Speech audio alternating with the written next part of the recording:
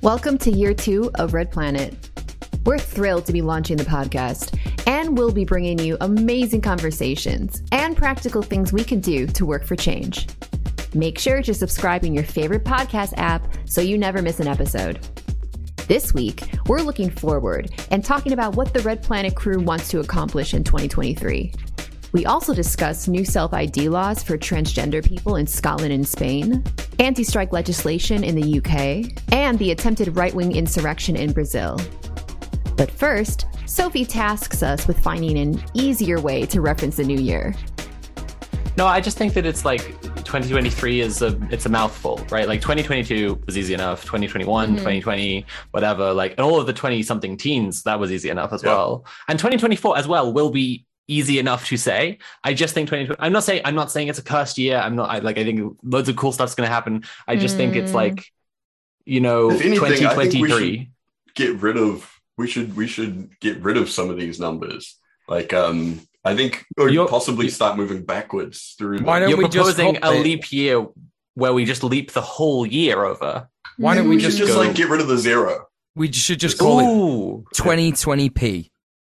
And then everybody knows this is the year of It's the year of P. Yeah. I'm down for this. Yeah, because 2022, that, you know, I was calling that Scooby-Dooby-Doo for a long time. That didn't take. So, you know, I'd like this to take, to be honest. You know, Mule Day took really well, but you don't like that, though. Mule Day did take well, didn't it? Yeah. Yeah, but you don't like Mule Day taking. You don't want that. Everyone remember as responsibility. As per a trans community tradition, that February 22nd is officially get really baked and watch The Matrix Day, and so it's coming up. Watch out for that. Really? Why is it the 22nd again? Is it what's the lore? It was the date that I got really baked to watch The Matrix. Oh, okay, that's literally it. I thought that it was going to be like, oh, that's the day that Neo got like pulled into the Matrix. It was some weird, it was the date that numerology crap or whatever. Yeah. Okay, it's apparently February 20th. The chat is correcting me, and yeah, it was just the day that I baked that you couldn't possibly. No, exactly. No, she was so baked that it took her 2 days to watch it. I was pausing and then like speaking for much longer than the movie to Nat about. Do that. It was the first date that I watched. Thank you, babe. It was the first date that I watched The Matrix since becoming a girl, and I smoked a bunch of weed, and so it was like this is an auspicious day. Yeah. Hell yeah. Hello and welcome to Red Planet. This is a show where we talk about basic stuff that leftists are doing to make the world a kinder and better place to live in. I'm Sophie. I'm joined by my pals, Kira, Tim, and Muel. And Muel, I have a question for you. What is that, Sophie? What's the most base thing you did since the last show, which was in 2022? Wait, we can't That's get into too it much. Yet. Wait. We can't get into that. We need to celebrate that we all made it to the new Twitch channel. Our new Twitch channel, twitch.tv/Red Planet Live. Now, if you're listening to this and you're like, ooh, what are you talking about? We were always previously streaming on each other's channels, except for Tim. Yeah. Tim did not contribute that way. Thanks for keeping note of that. Yeah. Tim, for forever now, Tim has never contributed in this way, but that's fine. We're not mad at Tim. We're not mad at him. Definitely not keeping a tally. Tim's a gorgeous boy. We'll never be mad at him. No, we special can't be Christmas mad at him. boy. That's it. Anyways, I wanted to celebrate the what do you call it when the christening of this new channel. Yep. And for all of you chatters for making it over, I know it probably wasn't the most intuitive thing because we haven't been really all that aggressive in making sure that you know this is the channel. So if you made it here, you're like a super fan, which means you probably should be one of our Patreons, honestly. Oh, patreon.com/red_planet, you mean? Yeah. Yeah, that's what I mean. I feel like if you're here, you're like one of our core fans, and like what better way to like solidify your fandom than to become a patron. Anyways, I wanted to pop this as a celebration so you can... New year, new channel, new me. That's right. Hey! Is it okay? Did it spell? I didn't even hear it. What happened? Oh, Oh, wait, you didn't hear it? No. Wait, No. Wait, can we put that in post? Can we Conrad, put it in Podcast post. listeners are hearing it. just make Yeah, like a that's wah, right. wah, or any sound we want? New year, new channel, new world struggling to be born. Mule, That's right. what did you do that was based over the holidays? Well, I'm not going to lie. I actually thought that we would just still be continuing what was the most base thing you did this week. So I've not thought beyond this week. But I did something pretty base this week. My activism with the Tenants Union, I've done nothing over the holidays, to be honest, because it's a volunteer position and I'll be fucked if I'm doing any work over the holidays, to be honest. So that's that, essentially. But the most base thing that I've done, I think it is probably the most base thing that I've done. I took part in a research discussion group on Friday for bisexual men. And yeah, it's really exciting. This is kind of like a research group that's trying to deal with how bisexual men struggle with mental health and stuff like that. There's like a lot of data out there to say that bisexual men don't really have, bad mental health issues, like in comparison to bisexual women or people of other genders.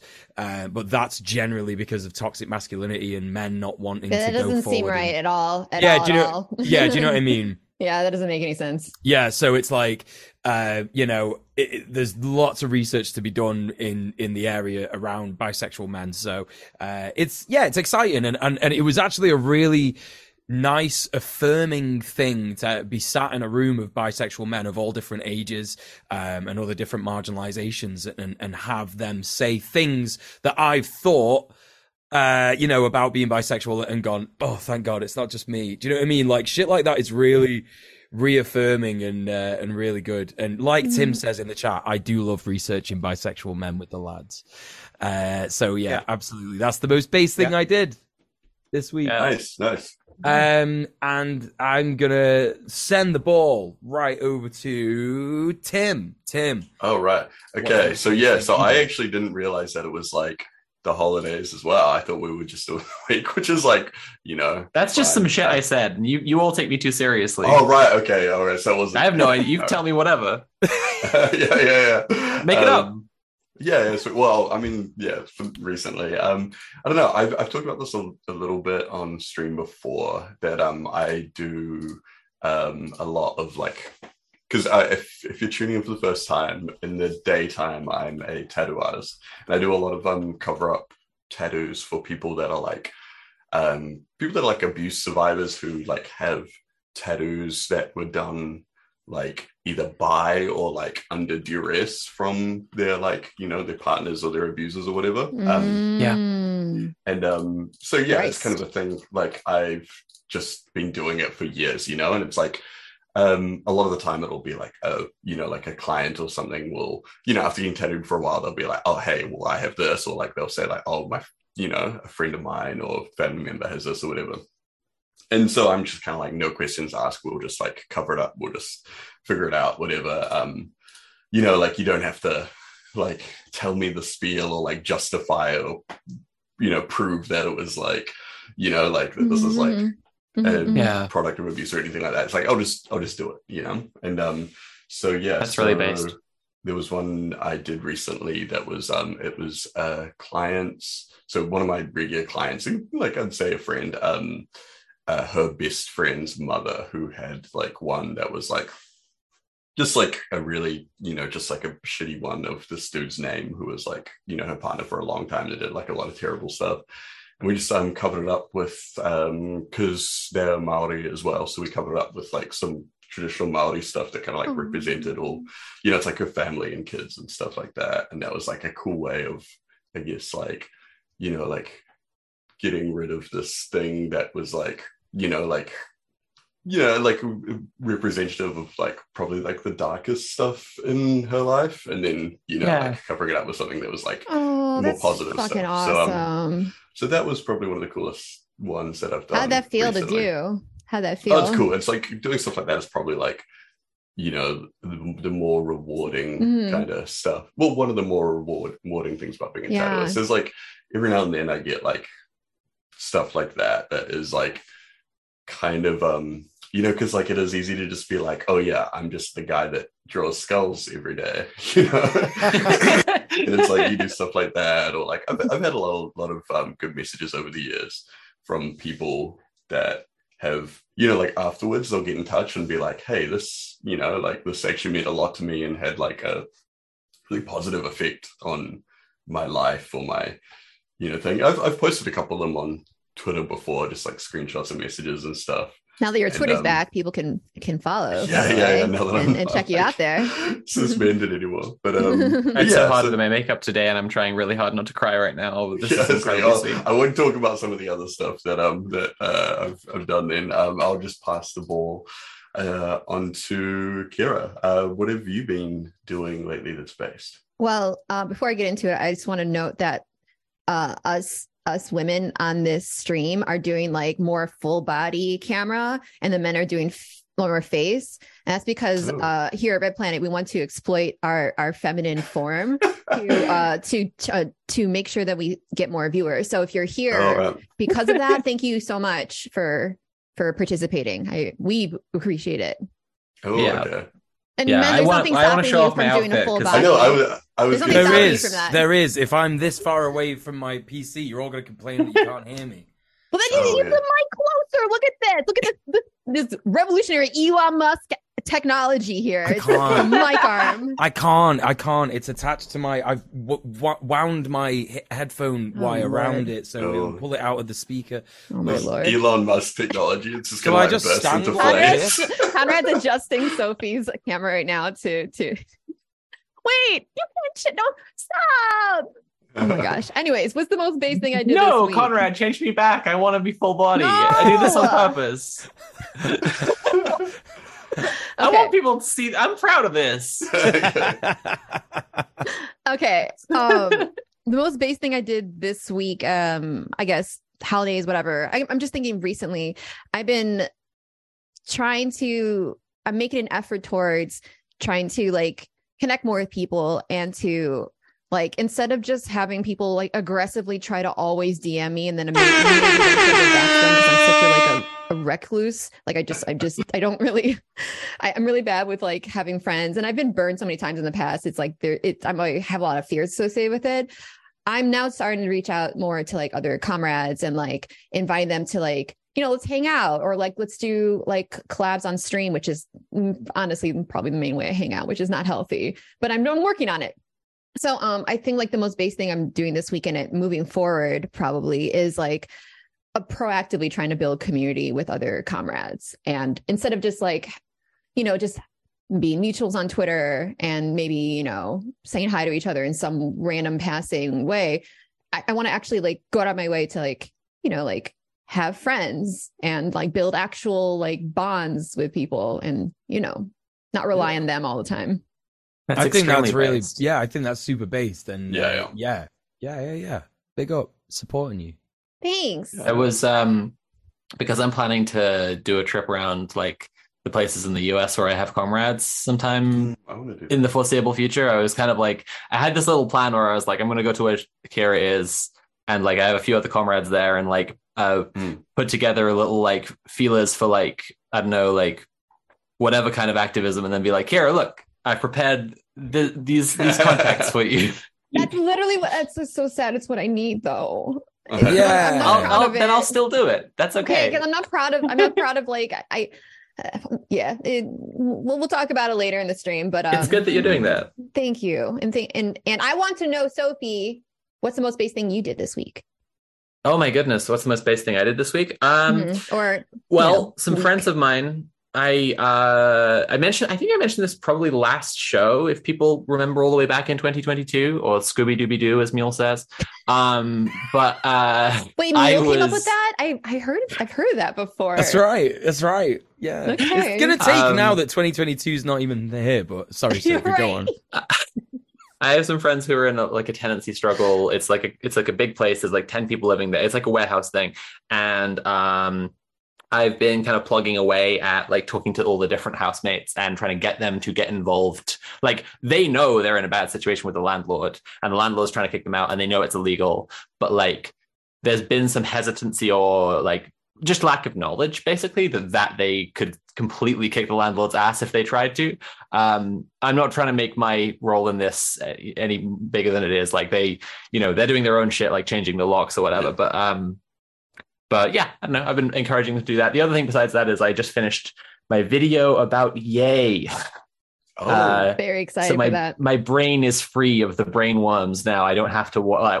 I don't have to watch Alex Jones for 4 hours a day. You don't have to. I don't have to. Will you stop though? Now you just do it because I just do it because my autism is tuned precisely to 504.27 KYLM in the mornings. Like it is the exact frequency where none of his shit like affects me. People ask me like, how do you do that? And I'm on a like. People are like, what's it like having to watch tons of InfoWars for your work? And I'm like, there's too many ad breaks. Like, yeah. By the way, Sophie and I are planning on watching her new Yay video together on my stream on Tuesday the 17th. So that is not this Tuesday, but next Tuesday. So mark your calendars, chat. We're going to have a watch party. It's going to be awesome. It's kind of similar to what we did with the Sophie's conspiracy video where Sophie like hangs out. I think that's what the plan is. Sophie hangs out and we get to watch it together. We can pause and have like, and she can, add commentary here and there. So yeah. I'm really excited next for Tuesday, the 17th. Yeah. Nat's just put in chat, Sophie treats Alex Jones like ASMR, and I'm so sorry. I'm so sorry to my beautiful wife. She is so pure, and I don't deserve her. And for she has to put up with in health. That's what they say. I think like once you are like sufficiently inoculated against like his kind of bullshit, like InfoWars is like pretty fucking funny to watch. That's what I mean. The problem is there's too many ad breaks. The rest is Wow. Anyway. Anyway. Let's talk about some news. There's some news happening right now. Kira, do you want to tell me about some news that's currently occurring? Yeah, so this is currently occurring. The Bolsonaro fans or Bolsonaris are currently trying to do their own January 6th on January 8th. So they're lazy. Come on, guys, get it together. It's very Brazilian fascism to do like this like generic knockoff, like fake Chanel bag version of like I mean, American fascism. Kind of Bolsonaro's whole thing is just being like like a Donald Trump who's been left under the heat lamp a bit too long. Yeah. Did anyone? I know this is completely ridiculous, but did anyone see his disgusting chair? No. Please. I couldn't tell if that was a meme or not. I don't know. It might be a meme. I don't know, but I'm choosing to not believe that it's not true. I bet you I know what's wrong with your thing, Conrad. Oh, never mind. You got it. Never mind. So he just has this disgusting chair that is like covered in like gross stuff. It's just full of diseases. Oh. Anyway, let's carry on with the actual news. All this COVID has come from. So this is he's in Bolsonaro's in Florida right now. He's meandering through a grocery store, just meandering aimlessly. There's actually footage of that. But since this is an ongoing thing, maybe chatters have information that I don't at the moment, because this is very, very current. Like it's literally happening right now. But as of now, there don't seem to be any like demands being made of these people, the Bolsonaros. It seems like they're just like really upset that Bolsonaro is not president, and so it's kind of they're saying. They're like, a lot of people on the ground are saying like, this is our version of the Capitol Day, where it's like, the January 6th, where they just kind of wander in and they just kind of fuck around, walk around wearing the flag as a cape and go like, I did it. I'm gonna go to jail in 6 months. Yeah, if you see, they go down the road and they get lunch in like a hotel lobby and they just hang out. That's nice for them. What a nice little day trip, I was just going to say that if you look at the footage, that is what they're doing. Like, they're not actually like doing anything. They're just kind of wandering around, and they're like, look, we're in here now. And the cops are there like taking photos with them and hanging out. Yeah, the cops are taking photos of them hanging out. And the ones that are like putting up any resistance are like, stop, no. Please don't. Classic. I just want to say really quick that I really hope that Bolsonaro doesn't catch some like super Florida freakishly COVID. horrible version of COVID in Florida. Yeah, we really- Red Planet I- really yeah. wish him all the best. I've that he actually been doesn't die praying- gruesomely. Every day that Bolsonaro doesn't get like Chad meth COVID and it just like ruins his body, like the guy in Chernobyl who gets the radiation poisoning and his skin is like blue and leaking. I've been like praying every day that doesn't happen. Jaya, I'm thinking of you. Didn't The they have elephant- to suck poop out of the his elephant lungs? fuck. Please socially distance. Didn't they suck poop out of his lungs? Isn't that a thing? Oh, Didn't he have, like, probably. Literal, something like that. Well, Really that's what disgusting? COVID does. It like the disease sort of like tells your lungs to, the cells in your lungs to like attack itself because you know it sort of tricks your immune system and Just shit. like the flu, just like the Right. flu. Yeah, that's exactly the same as the flu, as everybody knows. It is just the flu, yeah. Yeah, a normal disease that won't kill you, even though the flu will kill you. Anyway, beyond It will that, kill a lot of like, people, by the way. And I'll say this for vaccines as well. I did not get my flu shot this year, and then I got the flu, and it fucking sucked. Literally worse than when I had COVID because I had the COVID vaccine. yes, Yeah, exactly. That's the thing. have a Get flu vaxxed. shot. It's Get not one done. necessarily going to stop you from Get your getting 5G COVID, but it's going to chips. make it a lot better for Yes. you. Your autism tuned up to level 7. Anyway, The so 7G. So that's happening right now, and Yeah, it's Yeah. ACAB cops are bad. Fucking fascists are all the fucking same. They have no aesthetics except for appropriating everyone else's, and that's why these fascists are appropriating the aesthetics of the American appropriators. Yeah. And it's this has been a thing that like it's been going on since like before their election. Even there was like these little, like I mean they're saying there are terrorist attacks and stuff, and it's like this isn't even the first coup attempt. Since, That's right. They had one like recently that they yeah. right? So there's been like a couple things going on for a little while now. There was like early December they tried to storm the police headquarters, and they were like they were like in the streets, like burning cars, buses, just like all the kind of shit that like if you saw leftists doing it, they would be like Antifa terrorists, put them down immediately. I got some predictions for this. I predict that we're going to find out, just like January 6th, that a think tank somewhere funded a bunch of people to come down there on buses. I also think that there is going to be like an American think tank. Yeah, the Koch brothers used to like ship Proud Boys out to fucking, protests and shit like that. I reckon that's going to come out, and I reckon there's definitely going to be Americans in this crowd, like 1,000%. Oh yeah, yeah, 1,000%. They're going to have flown Americans out. Alejandro Bureau just put in the chat that there is someone on Twitter has put that there is evidence that suggests that it's been planned.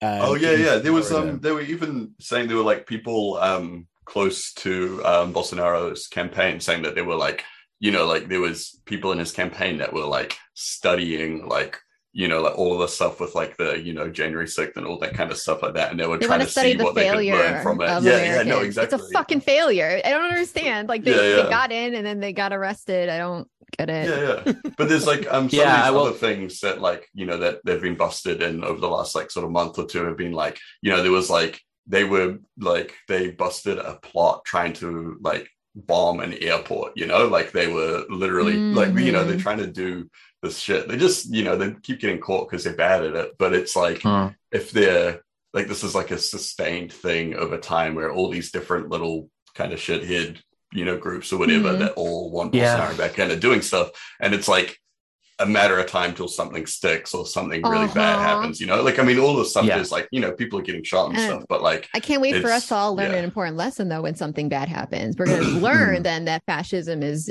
bad and that it leads to bloodshed, right? We're not going to just call it like a random nothing or just ignore it completely.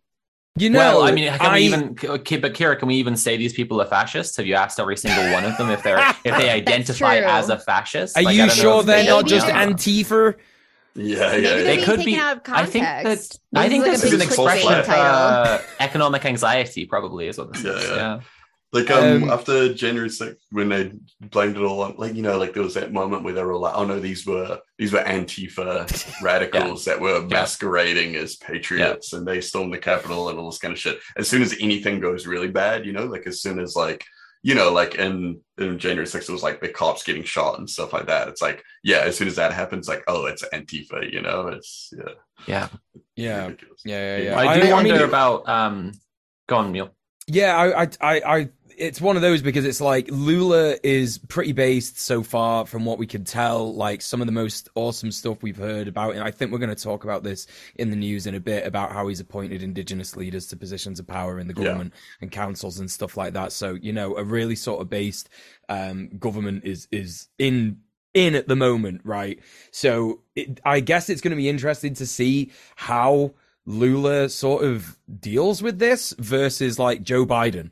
Do you know what I mean? Like Joe Biden was obviously like, this is very bad and it's really bad. Like all these guys, but then that was it. Didn't really sort of like. Well, crucially, you know, he didn't start calling them terrorists or really hammering home what a scary thing January 6th had been until the midterms. Biden really exploited the January 6th, the memory of it for the midterms.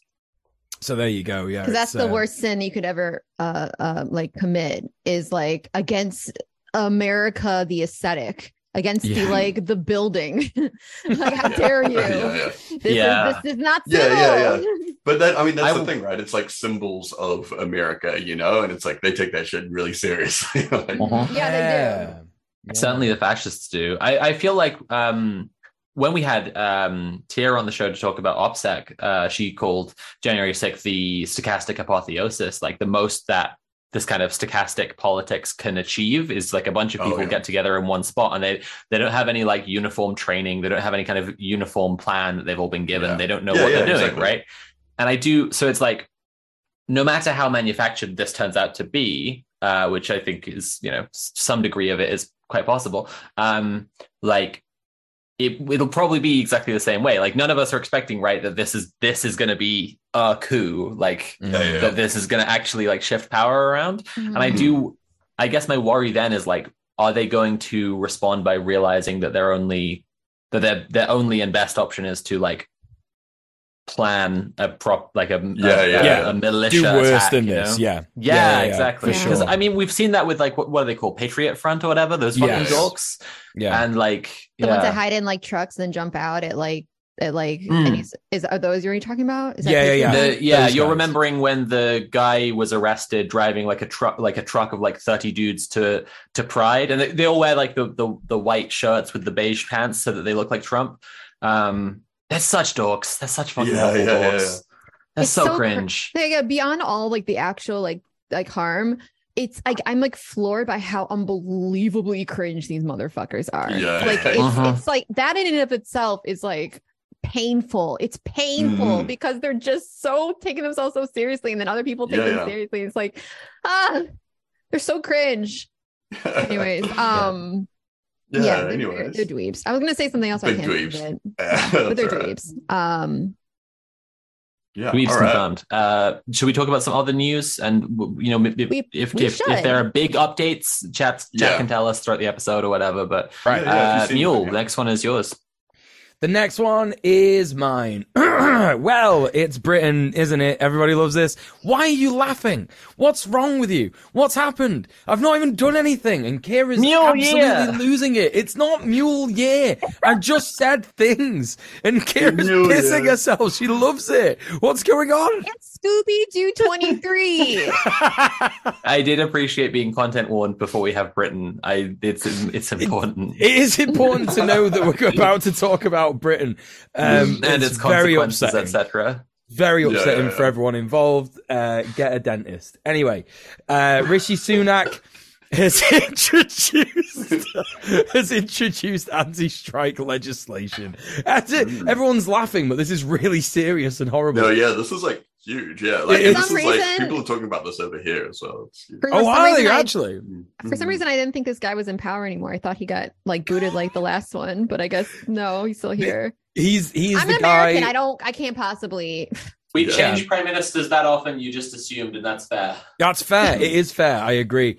Rishi Sunak is the one. He's just kind of doing stuff at the minute, and no one's really paying attention to it because everyone's just kind of relieved that all the nonsense with Liz Truss completely destroying the pound. Everyone's kind of like, oh, just don't say anything, otherwise, you might jinx it, I guess.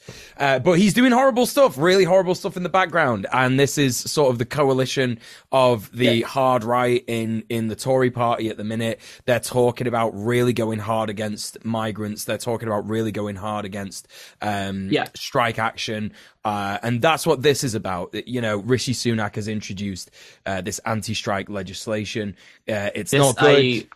I said something about this when he became PM. I think I might have said it on TikTok, but he has been marked out as being one of the most green, not in the sense of ecological, but naive, new, not experienced, and also one of the most neoliberally ideological candidates, right? And the fact that I said this when he became PM, he will go through a little phase of trying to just I'll just push the buttons on the economics machine and it'll fix everything, and then that won't work. So he'll do the other thing that neoliberals always do, which is horrific authoritarian policies, cracking down on everyone's basic rights, like the rights to protest and the right to strike. Oh, look at that. He's doing exactly the thing. Yeah. Wow.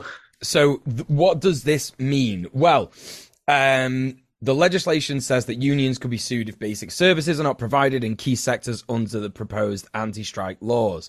And that means that if they are not hitting minimum targets of people going to work, then that company can then be allowed to sue the union.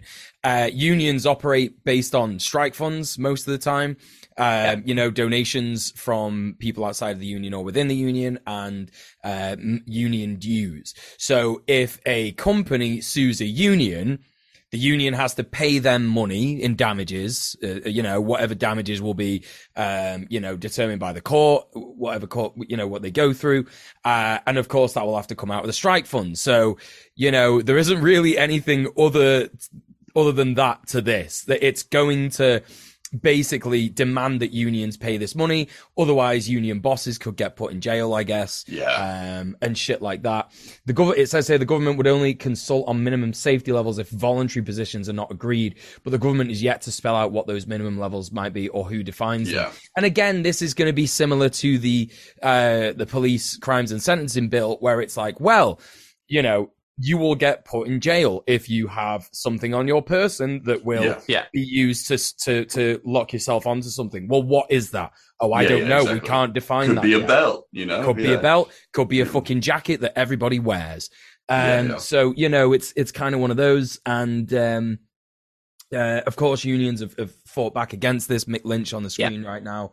He is absolutely not down for this. Most people who are in unions who understand what this means are really fighting back against this.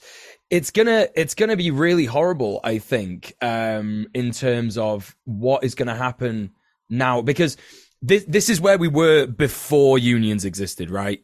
Doing union action is illegal, and if you do anything against your boss, you could get put in prison, right? Or even worse.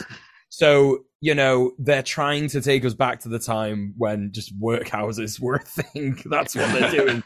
That is what every Tory would fundamentally love, right? We're all fucking Bob Cratchit. Yeah, 1,000%. They would love that. They would love to return to the time where Jacob Rees-Mogg can twist shit. Yeah, what happened was Jacob Rees-Mogg got up this Christmas and was like, "Are there no prisons, no workhouses?" And someone was like, "There aren't workhouses." And he was like, "Why not?" Yeah, literally. Yeah, and I think that this is the thing. We all know this here at Red Planet, I think. But if you're a new listener, if you're coming in because we've got a new base channel and we've got a new podcast and all this, workers targeted by this legislation don't want to be on strike. Do you know what I mean? People do not want to be on strike. They want to work. They want to earn money. They want to do things. I can't understand it personally, but whatever. Some people are like that. But a lot of they're not getting paid. Like people that are striking aren't getting paid and stuff as well. It's that's how serious it is, right? It's people don't just. It's I don't know. It's they act like it's these people striking are skiving off work, taking some days off. kind of like letting us all down, you know, like slowing down the economy and all this kind of shit like that. It's like, no, but I'll say like that's how serious it is. I'll say this for the UK, like the politicians may be pushing in this direction, but the mood on the ground right now is not like amenable to this. Like I like whenever I've been on a few trains recently over the holidays, and I always make a point of like asking the staff if they're in the RMT and then like having a chat with them about it and stuff. So like they're all very much like everyone I've spoken to so with the union, like up the RMT. They're so good lads. But just like ordinary people as well, just like people who aren't even in a union or whatever. A few months ago, I remember people being way more hesitant about the ideas of like a general strike even. And I think that this kind of like desperation in policy speaks to the Tories being very scared of what is obviously building to, which is a massive general strike. Like enough is calling for it.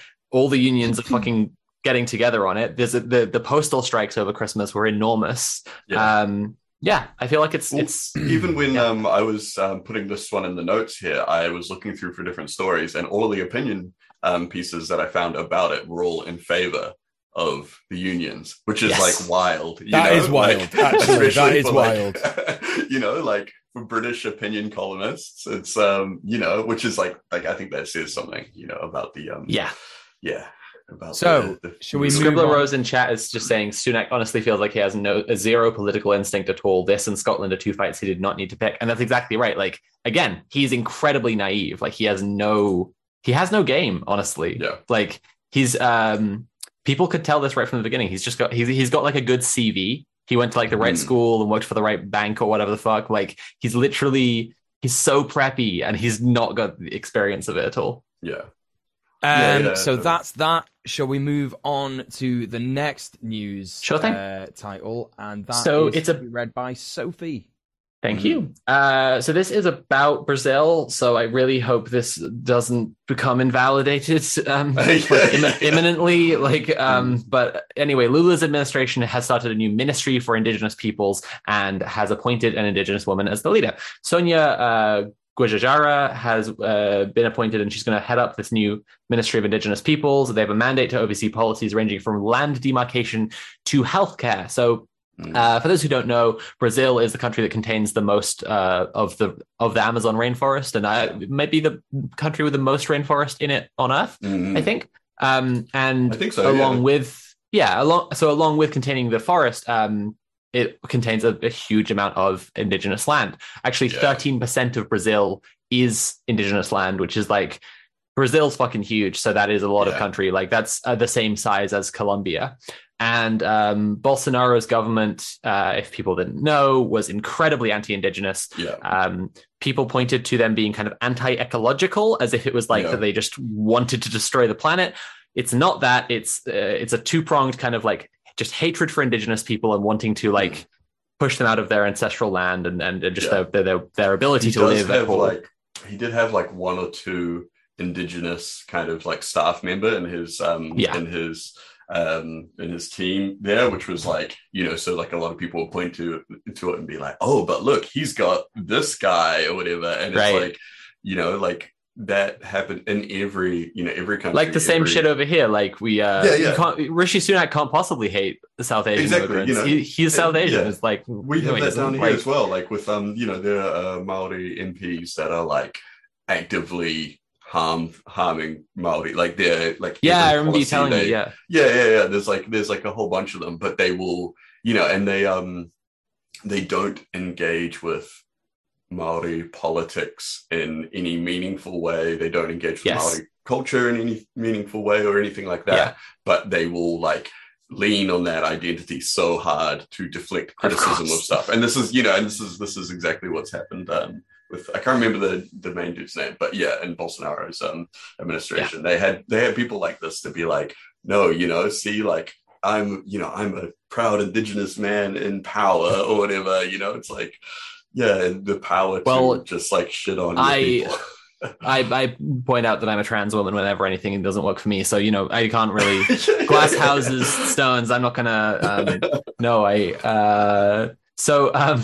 it's you know, Bolsonaro as a government really did have an agenda against indigenous people and wanted to like kick them off their land and make their lives impossible. And so a lot of the policy environment that did that was that started the massive deforestation under Bolsonaro. People thought it was like he's just got the worst politics on earth, so he just hates the forest. No, he hates the people, and basically like pulling back all of the mechanisms by which they were policing like indigenous people being allowed to live there allowed like loads of illegal mining and forest like logging to go in and just like do it basically like unsupervised, and that was where it was coming from. So this new ministry hopefully will really push back against that and will like put back those protections and give people back their land and kick out the people doing illegal logging and mining right now. Hopefully. That was like a lot of the stuff that they did was like, you know, it's like all of that land, all of that indigenous land, even though it's like a small portion of what was, you know, historically their land or whatever like that, just them being that kind of like bulwark there was like stopping all the shit like the mining and the deforestation and shit like that. Exactly. So, you know, and it's like, you know, this is like, they call the Amazon like the lungs of the world, you know, like so much kind of like the trees there are responsible for so much of not just their kind of like ecosystem and their, you know, like shit, like the entire world, you know. And so it's super important that that land gets protected. And these indigenous people, like there's like multiple kind of, you know, distinct cultural groups around there. They, you know, they're the only thing kind of stopping the immensely profitable business of just like, literally destroying the lungs of the world, whatever. So it's almost like a feedback loop where like they hate indigenous people because indigenous people are in the way of them making profits. So they want to do the like thing by harming indigenous people. Like, And then people go like, you know, and then you get guys like Bolsonaro being like, oh man, like imagine how much money we could make, how many jobs we could make if, you know, like if we just expanded the forestry industry and all this kind of stuff. Like, damn, it sucks that the indigenous people are holding us back, you know? Like, why don't you just make new jobs and getting a fucking life? The fucking, grow the fuck up and have a heart industry is a shrinking sector.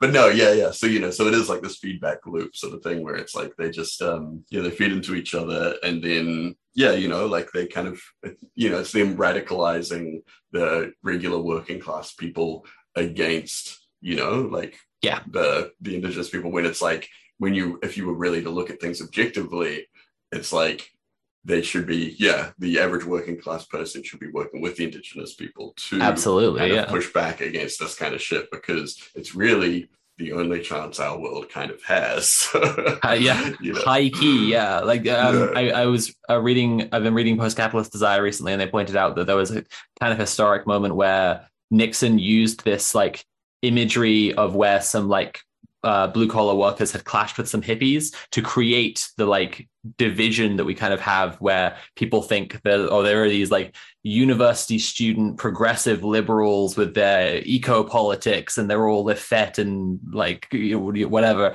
and then there's like real hard men doing blue collar work, and it was just like, it was like they'd really seized on this like one specific moment where there had been a little clash to drive this thing, and it's this weird like reputation that it's had ever since.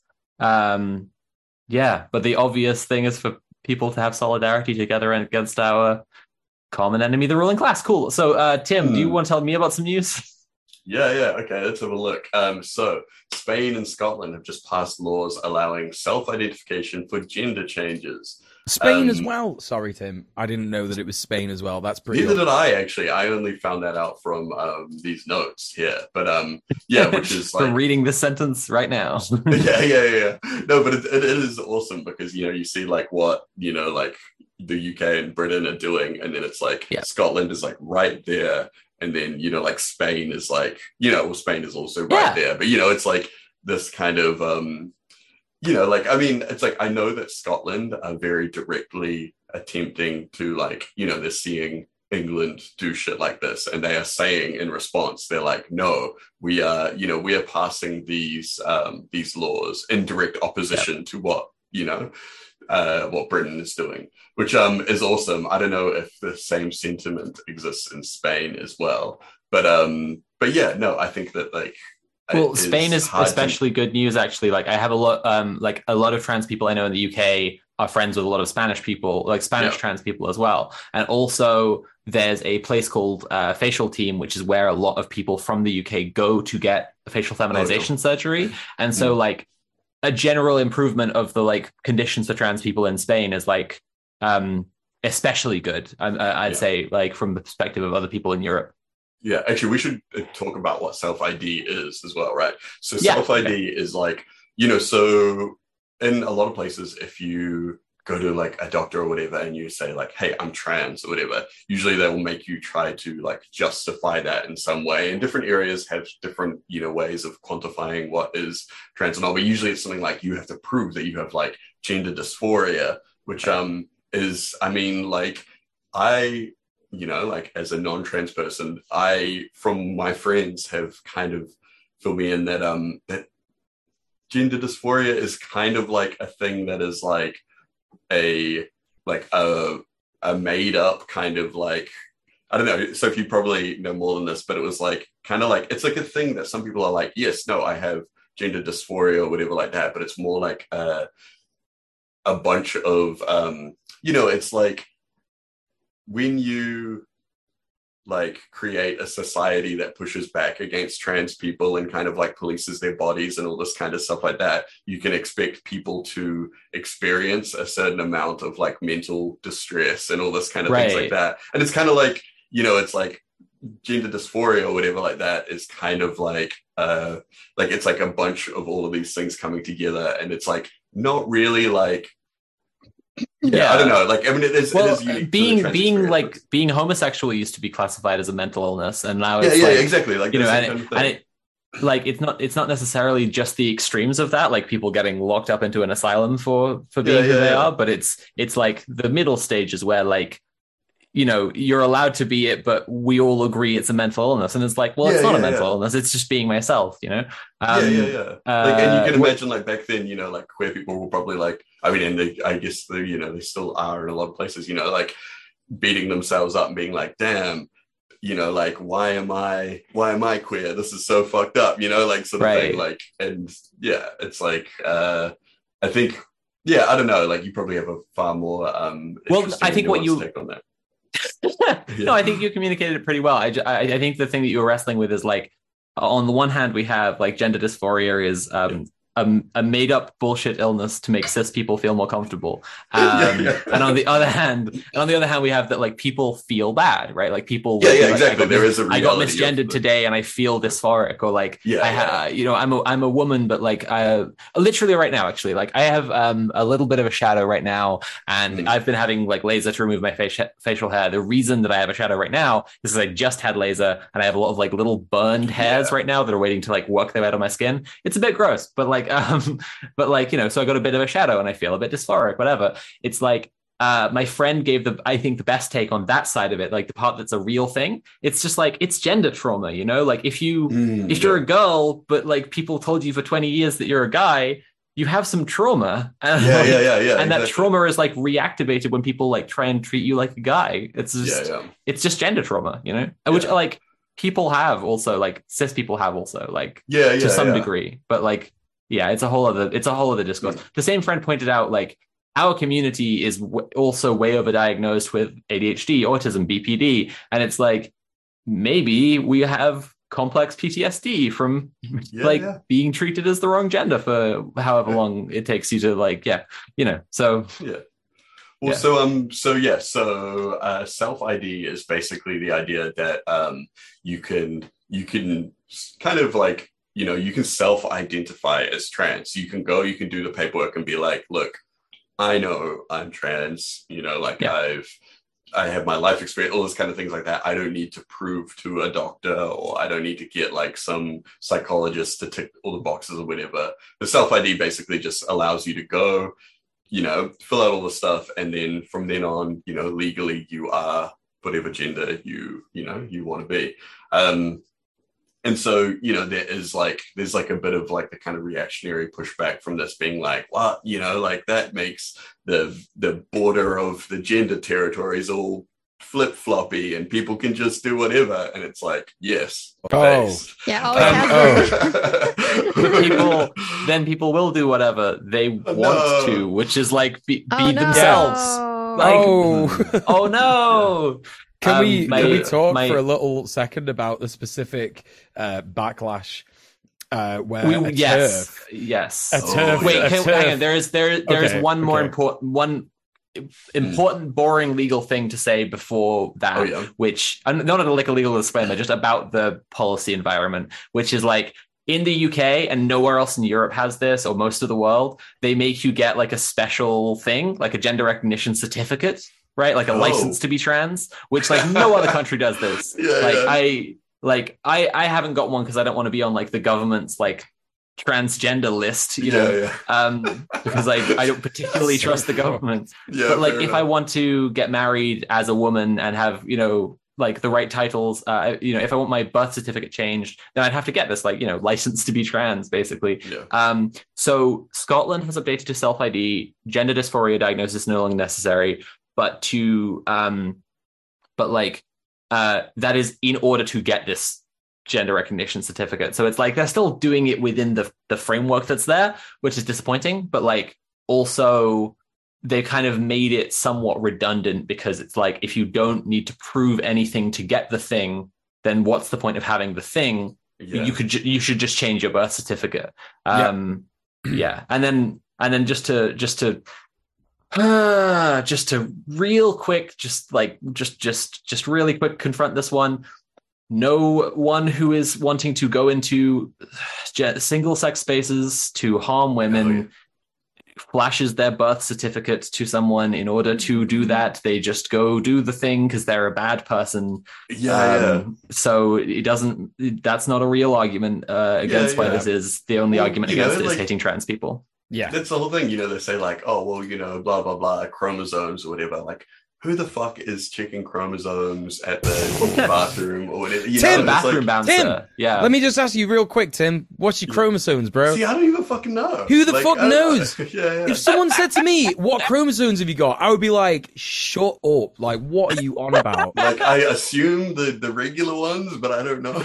Yeah, who fucking cares? For all I know, it could be like XZ79. Like, what? I don't give a shit. Like. That's always pointing out to me, like when she goes to the women's bathroom as a cis woman, like she's doing that by self-ID. Like if we're talking about like, she doesn't have a doctor's thing or a piece of paperwork or anything that says I'm a woman. Like she and I go to the women's bathroom the same way. Yeah, you just like by walking in sign and you peeing. Go like, okay, that one looks more like what I'm wearing right now. So yeah, just on that, because I wanted to talk about this because TERFs are such horrific, horrible pieces of shit in terms of if we're going to talk about, oh no, we didn't talk about this on the show. We were talking about this before the show, in terms of like, I did a tweet recently about fascists recuperating leftist language, and TERFs do that the most, don't they? They take feminism and they say, trans women are just men pretending to be women so they can expose themselves to children and all this kind of stuff, where a TERF who is saying that trans people do all this stuff actually did that, legitimately did that. Yeah, Conrad's got it up. I love you, Conrad. She literally got her fanny out. Not really her fanny, like, but it was, for all intents and purposes, her fanny out. When this bill was signed and passed, she was like, well, I'm going to act atrociously, and lifted her skirt up. And it was like this merkin, like this like really hairy looking fanny thing. She put on like flesh tone tights and then put like a pubic wig onto the, like glued onto the tights. Like no, there were. But to your point, Mule, like there were kids there. There were literally kids there. There were kids there, and there were abuse victims there. This is like legitimately what they are saying is the problem. And one of their most, by the way, this person, very good friend with J.K. Rowling. Of course. J.K. Rowling has replied since, being like, shout out to what's she called, like Gussie Grips, whatever. Which is like a fucking Gussie Grips. Like, it's a visceral and upsetting name. But let's move on from the Gussie. Yes. They're calling her it our reinforces... Rosa Parks, which was like especially disgusting. Oh my god, that's fucking horrible. That's so racist. And can I point out there's a joke in there somewhere about how TERFs are all about like, I'm a real biological female woman, human, whatever. But then she exposes a fake pubic hair. It's wild as well. Because, there's a joke in there somewhere. The thing is, it's like, they're why didn't you show your biological pussy then? Like they're saying that it's like, because it's like fake, that it's not actually, like she wasn't exposing anyone or whatever like that. But it's kind of like, it's ridiculous because in the if someone if me or Mule ran up to someone in a park wearing a big trench coat and opened up our trench coat and had a big floppy fake dick, you wouldn't know, you wouldn't have in that second or whatever like that, that's still just you'd as experience valid as the abuse, trauma as, of getting flashed. Exactly. Literally doesn't but matter. It reinforces this. It's such a self-defeating protest because the thing she's protesting is people being able to change gender, change their gender on legal documents more easily. And the basis is what we just said, that she and other TERFs think that this is going to result in people doing all sorts of horrible crimes because they can change their birth certificate. But no one checked her birth certificate to check she was a woman before letting her in there. She just went in there and then she flashed everyone. Chromosomes? She's actually proven the exact opposite point really well. Literally, so there's a small, a really tiny minority, barely even worth mentioning, group of Maori TERFs that are trying to claim some kind of that trans stuff goes against, the traditional worldview, which it absolutely does not. And, trans and and queer identities have always been kind of a part of Maori culture. But one of them made this post recently and I was so keen to dunk on it. But then I was no, it will just give them the most attention that they've ever seen, they're just such a minority. And she said something along the lines of, it was just something about this is talking about pre-colonization times, and then she mentioned something about woman only had woman's chromosomes or some shit like that, and I was just you fucking do you think that okay, cool, my ancestors hundreds of years ago were going around with chromosome detectors to wow, this amazing technology that they've kept hidden from us, damn, colonization took all this technology away from us. You fucking idiot. No one knew what chromosomes were back then, they didn't, it's just so ridiculous that these people are so deranged, it's anyway, but that's the thing, right? It's I could blow this up on Twitter, but that would be good for you. People would exactly. So anyway, so Spain and Scotland based their so they're and the last thing is that the UK is trying to fucking stop Scotland, which could threaten Scotland is technically part of cause UK, right? Scottish independence, because the UK is not supposed to interfere with their laws, so it's it's a really bad move. Scotland, I feel have been agitating for independence for I feel they always that's always kind of been something on the table, but it is something that is looking an increasingly likely and actual political reality. Because even though they're part of the UK, they are their own kind of nation, Soph was saying, the UK aren't supposed to interfere with certain things, them passing laws and stuff like that. So it could kick off. There was a time maybe a year or so back when it seemed it was about to kick off then, but it would be super based if it was over trans rights. And just another example of transphobia destroying another person or another a oppressive entity. Them, they keep falling apart. Elon Musk is destroying himself with this his dedication to transphobia. He's already lost $200 billion, the most that anyone's ever lost in the history of ever. And I know, it's wild, more than any of us will ever see. I think we can credit a lot of that to transphobia.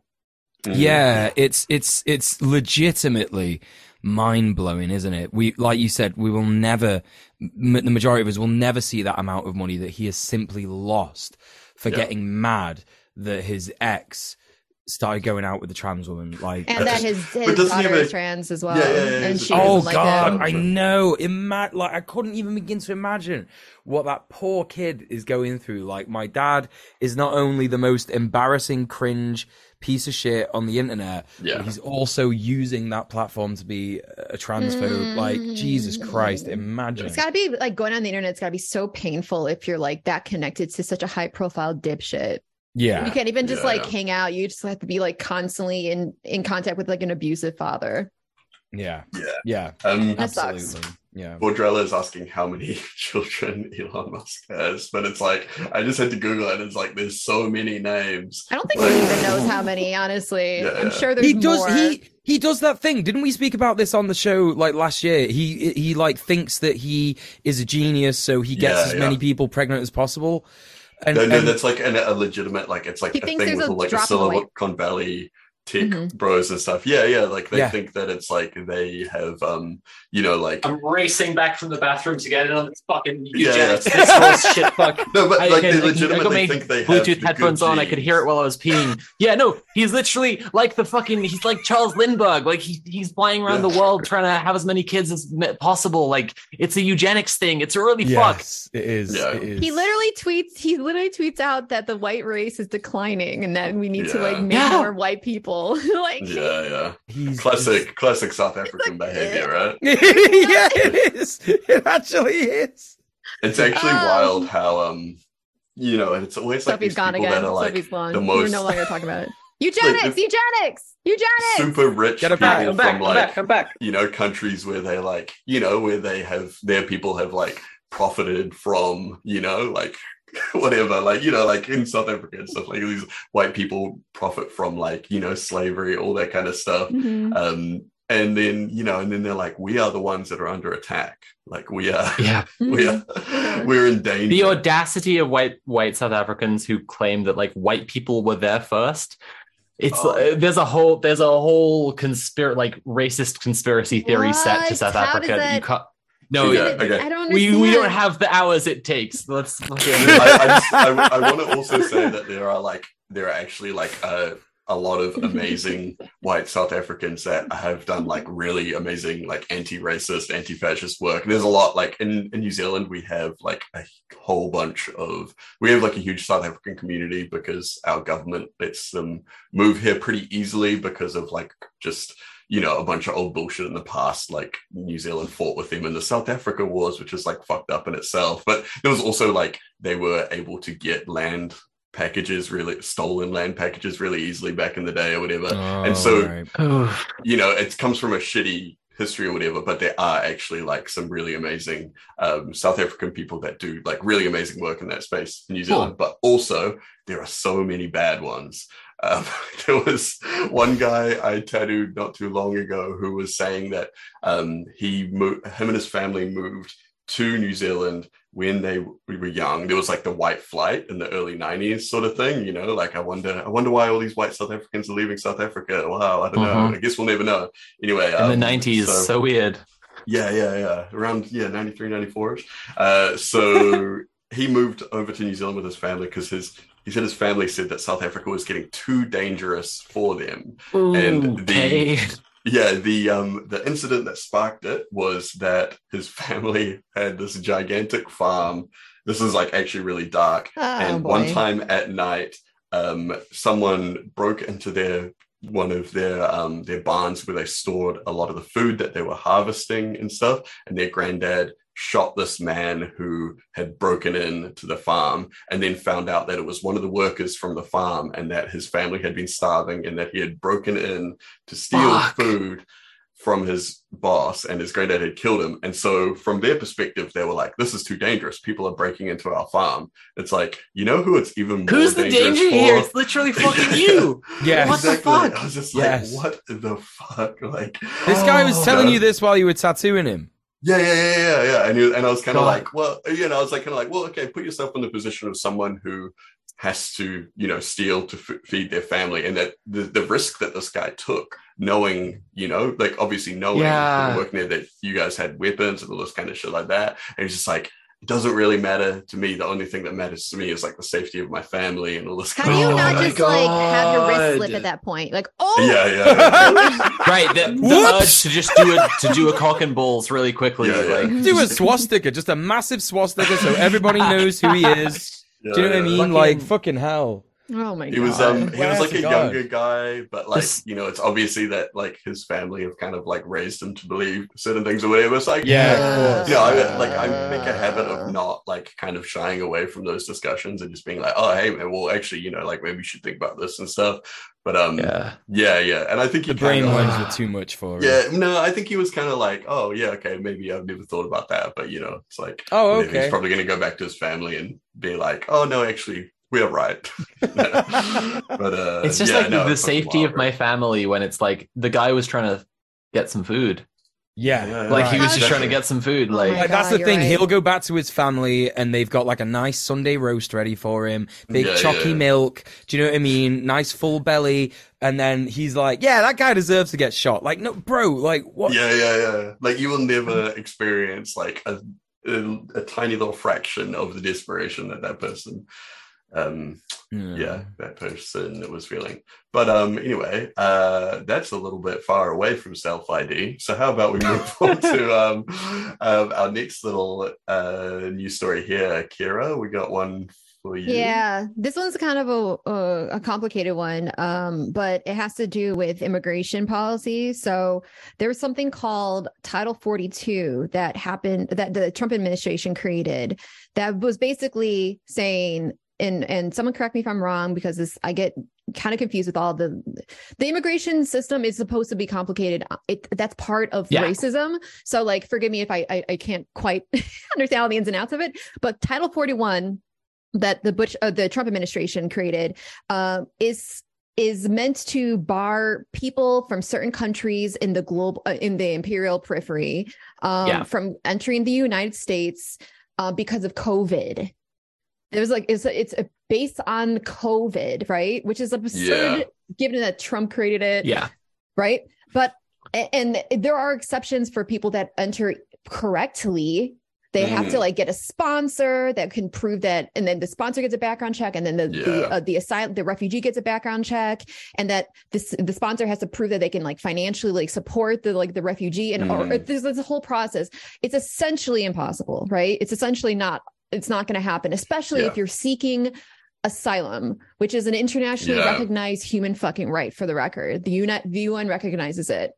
So the Supreme Court recently, I think in the end of December, upheld Title 42. And now the Biden administration is using Title 42 to bar the asylum of people from those same countries. So those countries are Haiti, Cuba, Nicaragua, Venezuela, I believe. Yeah. And maybe others that I'm not seeing. Which is again absurd, because what has the Biden administration done for COVID? They clearly pick this thing. Well, if it's based on fucking COVID, then like barring Cubans from America is like, it's like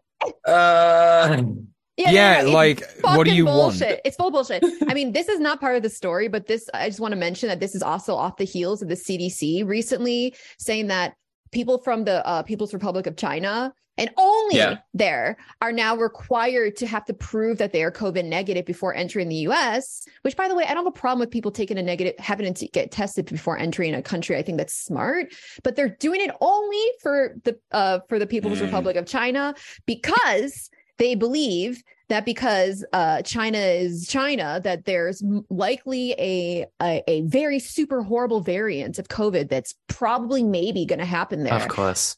So it's just straight up fucking racism against certain people, certain people. Yeah, the whole thing with China is wild, right? Like they're like, you know, like China had really strict COVID protocols, and then the rest of the world was like, this is authoritarian, you got to drop them, you know. And as soon as they do, everyone's like, wow, COVID's going to get really bad there. It's like, wow, okay. There's a lot of sorry, Kara. No, I was just going to say that no, I can't, actually don't have the story up. Go ahead.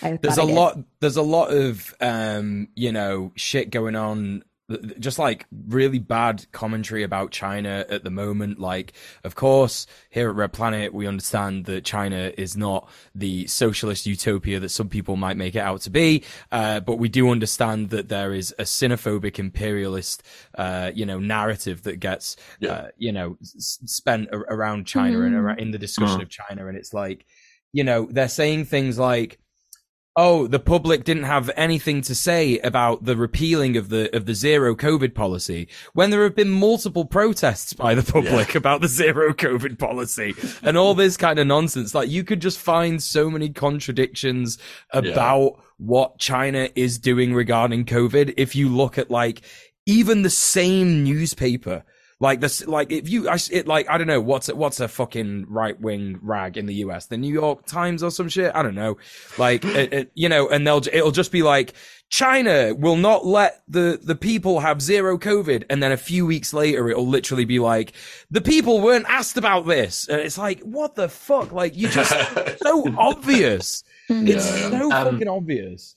Speaking of Biden and China, I don't know if anyone else saw, but like the Biden administration is also trying to like do a whole new wave of like trade war on China that's going to be really like disastrous for China's tech industry. Like I don't, it's like the whole relationship between America and China is just fucked. And it's like, it's not to fall into like the assuming the opposite of what the people we hate say is true, right? Like America says China is evil, so they must be based or whatever. Like, but the way that America treats China is objectively fucked. Like, the reason China has this manufacturing industry is because like countries in the imperial core like unionized all our manufacturing workers, so they fucking changed it up to a service sector economy, and then they moved all the jobs to the imperial periphery. And now they make all our shit. It all says made in China on it, and now they're like, they're gonna take us over, they're gonna become an economic superpower. And it's like, you sent them all the fucking, you did this, what the fuck? And now they're gonna like, and now they're trying to do like a trade embargo on China's like tech industry specifically, and it's like, fucking okay, all right, sure. Fucking then Vietnam will pick up the making the phones or whatever, and then you'll be like, they're gonna overtake us, they're a superpower. It's fucking it's deranged. It's too much for me. Can I just briefly say, this is far off topic in a way, but people that say Chinese crap or cheap Chinese crap or some sort of like, oh, it's made in China crap or whatever, that's racist. Like, there's cheap shit from China, but there's like most of our expensive shit comes from China too. Like, continually, and there's a lot of shitty, crappy fucking shit that's made in America. For the record, most of all of our stuff is made in the imperial periphery. Like, your the iPhone's fact that some of it's cheap is like. But I'm wearing these little earrings I got today. Like, I got them in Big Tesco. They were very cheap. They were made in Vietnam. Like, they're perfectly nice, but it just reminded me that like all our shit is made over in Asia. There's a fire in the Brazilian Congress. Can you link that, Porcelain? Oh my god! Yeah, let's have a link to that. This is a wild first stream on the new channel. It is. No, seriously. We've got breaking news and even more breaking news. This has never happened. I have the live updates from The Guardian open in the other tab. And there was a bit that was like, world leaders condemn what's going on. And then I had to scroll through the world leaders, and it was like the Chilean president, the Colombian president, the Spanish prime minister, Mexico's foreign prime minister, Argentina, Ecuador. And I was like, oh, okay. So the whole of Latin America, the literal weirdly like Biden or like Sunak or anyone, like just like, they're sleepy right now. I don't know. They're having a sleepy day. I guess it's taking them a little while to condemn it. Rishi Sunak, he's had his Sunday lunch. It's nap time. It's he's full of a big tasty roast. Yeah. He's just feeling sleepy. By the way, just going back to Title 42, prior to the Biden administration, Title 42 has been used. Since March 2020. So when was Biden elected? I don't know. Title 42 has Biden came in January 20th, 2020. Okay. So since March 2020, Title 42 has been used to justify nearly 2.5 million expulsions Despite I'm so sorry. 2021. I'm so sorry. That was completely wrong. It was the wrong year. Okay. So despite U.S. legal obligations under international and domestic law to provide all asylum seekers the right to seek safety. Can you imagine the fucking gall? Someone's running to you like screaming, please, my life. They're like, I'm sorry. I'm going to have to need you to get a sponsor and you're going to have to fill out this paperwork. And because or else you're not coming to me panicked. Right. You need to do this correctly or else I'm going to, punish you. Yeah. Yeah, it's so fucked up. Yeah, it's so fucked up. It's fucking wild. I was in Mexico actually at the same time as the whole migrant caravan thing was happening. And it was like like there was a lot of up on the border there was like you get like all these Americans that move there to take advantage of the economy, right? Like, you get like a lot of Americans that will retire in places like Tijuana or whatever, because they're still close to America. They can go back all the time and stuff. But they, and they do like you can just cross the border super easily, right? We do have footage of the fire. Yeah, I saw that. We got some footage of the fire coming up. Yeah. Oh, Christ. But so they moved down there to take advantage of the economy and everything like that, and the ease of travel between America and Mexico. And then they were having their own little things with their banners and their flags and shit like that, talking about like, turning away these migrants because, they're not going through the correct way and all this kind of shit like that. And it's like, do you think it's as easy for them as it is for you? Like, yeah, it's fucking wild. Of course. It was a really hectic time to be over there. Mm-hmm. Yeah. All right. So, this fire footage is interesting, right? Yeah, it's like, is that there fire inside?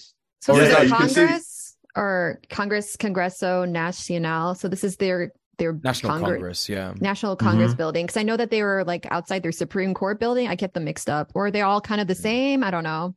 They look very similar from what I've seen, Yeah. The Supreme Court and the Congress building. All I know is that apparently there is fire inside. Is like inside. something that is like come off and is still on fire outside. Oh, Jesus.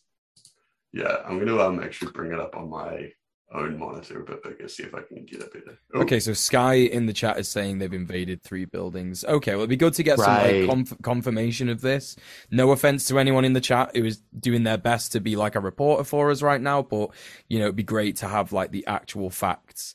The fire scenes outside and then reflections. Okay, some people lit up church outside. I made it a little bit bigger on my screen, and it does look like there's definitely stuff going on inside. Stuff happening inside as well. Yeah, for sure.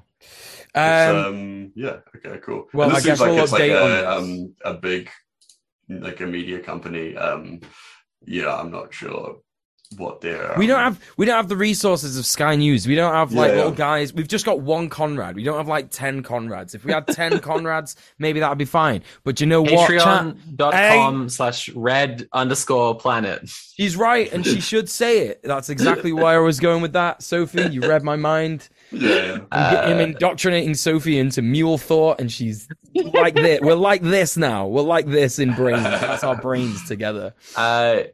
Well, we I guess wait for more terrible updates. Why don't we start the show, the main part of the show that isn't the news? We spent a lot of time on the news this morning.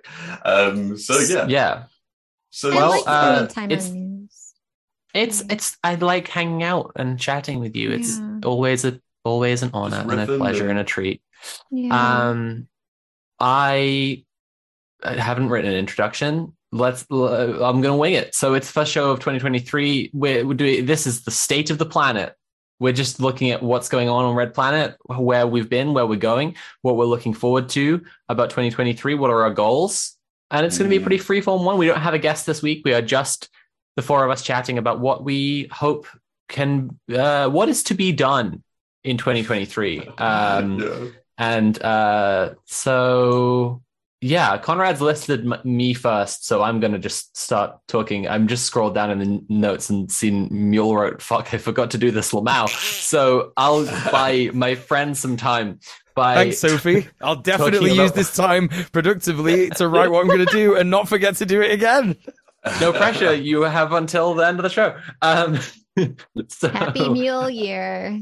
I wrote some of my like personal goals first because I just wanted to say what I don't know. I have some like resolutions for 2023. The first one that's most important to me is to help Nat to grow in any way that she wants to, because like one thing we've just been chatting about recently, like her ADHD is so bad and she really wants to get on like some medication for ADHD, but it's like if she doesn't kind of have someone else who's like pushing her to get on with and do that, then because her ADHD is so bad, she's not going to get the thing to let her do all the other stuff, right? So it's like kind of examples like that are places where I really want to help her out. I also made a resolution at the start of the year to be the craziest person in all my relationships from now on, and it's going great. I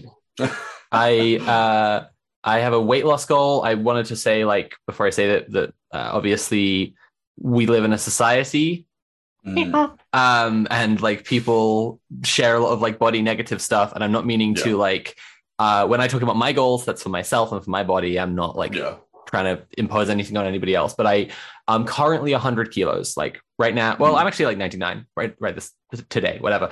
And I really like to get down to 90 and then back up to 100 with like, or sort of like not necessarily do that exact thing, but like I'd like to lose 10 kilos of fat. I'd like to put on 10 kilos of muscle. That's little body goal.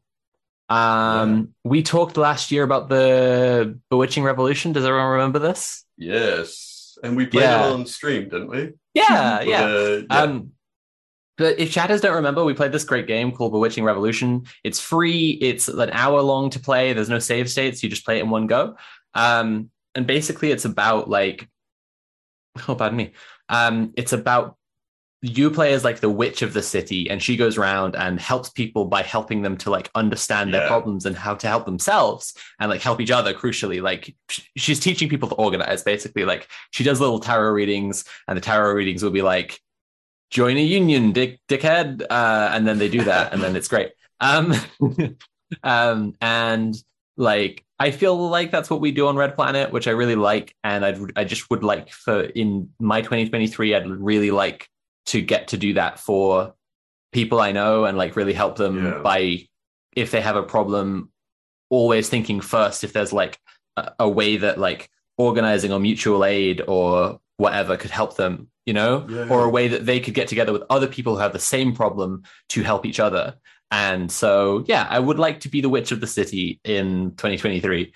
I'm going to be gayer this year. I'm going to kiss lots of girls and so on and so on.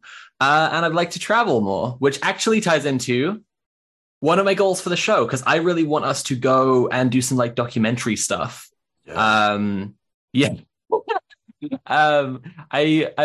already mentioned earlier in the show, like I'd really like to go around America and see all my comrades in America some point, but I don't know if that's this year, but like at some point. And it would be really cool to do some kind of documentary stuff while we're there. When Mule and I did the show with Jay and Issa, who wrote We Are Nature Defending Itself, which is a history of the ZAD, like land that they claimed in France that was going to be turned into an airport runway, and they like just squatted it and defended it for years and years and years, and now it's theirs. Well, they invited us over there, so like I would really love like later on this year for Mule and I to go over there and film and have a look around and just show people how cool it could be to just like live in nature and just live like, you know, on that like reclaim land and like turn back the enclosures and like win back the commons by like doing that kind of direct action. And that's the kind of stuff I want to do. I would just like would really like kick things up to another level for Red Planet if we could do that. I talk about that being like late in the year because I just assume that that our Patreon probably won't get like, but it could if you go to patreon.com/redplanet, red_planet. That would be really cool. Those are my kind of resolutions. So I would. There's one other thing which I wrote as I want to realize and enact my role as a democratic participant in anarchism, by which I mean I am kind of in touch with various different anarchist groups. And the thing about anarchists is if you're in the group, you get a vote, because they practice democracy. That's like the thing, right? Yeah, that's kind of the point. So it would be really cool to like, you know, make sure that while I don't necessarily want to lead anybody or like, you know, take on like big responsibilities. Like I'm very impressed with Mule involvement with the Greater Manchester Tenants Union, but like I don't think I want to do kind of a role like that in any kind of org. But like I definitely want to make sure that this year I like, if I feel like something's not the way that it could be to be the best, I want to like at least make sure I tried to say it, you know, like if a group is like doing something and I'm like, that's not the right way to do this, I want to say it. And if they if they can explain to me that I'm wrong, like I'll piss off, like, but like, at least I want to say, that's want to be one of mine too. Then you bringing it up, I need to be more like assertive and not get, I'm so used to just like standing back and just letting people walk all over me that like, I appreciate you saying that, because it's like something that it's not healthy. It's not healthy, and no one people don't respect you more because you walk all over you. Like, but like, I don't want to upset people, but like, no, I think that's sorry for interrupting you, but that was I want you to chat. We should all chat. Like, I'm not like I'm not just trying to like make a presentation to you. I like but no, I mean, I kind of recently had a lot of experiences that made it really like, I've just gotten a therapist this week. That's one base thing I did. And I'm making some real basic, obvious revelations that should be incredibly obvious to anyone. Like, it is bad when I get harmed. And I think that, you know, definitely like my desire to go and like get involved is kind of related to that. I'm like, I want to like stick up for what I think is the right thing to do, you know, like, like, I think I mentioned already that I really want to chat with some of like the anti-fascists in London after I went to this demo, and like no one else but except trans people showed up to like oppose like a transphobic fascist. Yeah, shitty that some of the other groups that normally would show up to something like that weren't there. They'd never present. Well, specifically like the fascist who was speaking, she's like, what? She works with like the EDL and like other like white nationalist fascist groups, and it's like, why isn't anyone else here? What the fuck is this? Like, so you know, that's a perfect example of somewhere where I'd like to just go and be like, hey, you can like fucking ignore me if I'm just one voice and like everyone else votes the other way, because that's how democracy works, I guess. But this was fucked up that you did not do more. Like, you should fucking show up. No, absolutely. And that also ties into another thing I really want to encourage this year, as well as do myself. It's kind of a weird thing, like, to talk about political goals, because you know, I have friends who do things like they've gone into like local politics or whatever because they've decided they want to make a difference, like in a way that they can. But I'm kind of like, I think that having a platform and informing people the way that I do in my job is like pretty fucking impactful. And like, so I have a weird combination of like what I do in real life and the people that I know in real life and how I can encourage them or whatever. And then there's like using my platform to do stuff. And I guess like, I don't know. Like, well, I think it's like you can also, there are things that you can achieve outside of the system that you can't inside it. And and it's like common to see, like, you know, like even local MPs and stuff who, you know, are, you know, swing pretty far left, get involved, you know, in actual establishment politics, and then, you know, like they can't really get too much done, or maybe their opinions shift over time. But there's like there's a space for like, you know, there's like over here we have like our kind of lefty parties, like more like the Green Party and stuff. And then, you know, like they kind of put pressure on the bigger parties like Labour and stuff. But then there's a space for kind of activists and educators and stuff outside of that to kind of put pressure on the Greens and, you know, all that kind of stuff. And it's like, there's like, I mean, I've had conversations with Green MPs, like on the 1 of 200 podcast and stream that like I do stuff with, like a New Zealand politics stream and podcast. We've talked about that directly with, you know, like MPs, where it's like, okay, no, like they're like, that's like they say that there's like, you know, they are limited sometimes, so they acknowledge that is kind of like a two-way relationship sort of thing, where they can work with people outside of the system, or even just like, you know, there's times when like we've talked to certain MPs about stuff and they've just been like, I had no idea that was happening because I've been working on this other thing or whatever, but this is something that, that like, because they just, like they get tied up with their other things or whatever like that. So for people that are more aware of like things going on or whatever like that, there is like a spot where you don't actually, you don't have to join a party and be, part of that whole thing to be like sometimes more effective or to have more of literally to be able to use your influence in a better, more constructive way, I think. A couple of years ago, like we went to see our local MP to talk about, because he's in the Labour Party, and we went there to talk about the fact that like MPs in the Labour Party have spoken at like anti-trans like hate rallies, and that's really fucked up. And like we would, I would like for him to condemn that, and he was just like, but we're in a party together, so I'm not going to condemn someone I'm in the party with. And it's just like while on the one hand I do get that that's how the everyday reality of your job is, like the everyday reality of my life is like that an MP in your party is going to a hate rally against people like me and speaking there and being like awarded and like celebrated. And we've seen that as well down here where it's like politicians are reprimanded or even like kicked out of their parties for going against the party line or anything more than they are for like actual like serious kind of like abuse cases and things like that, right? Like it's wild. Totally.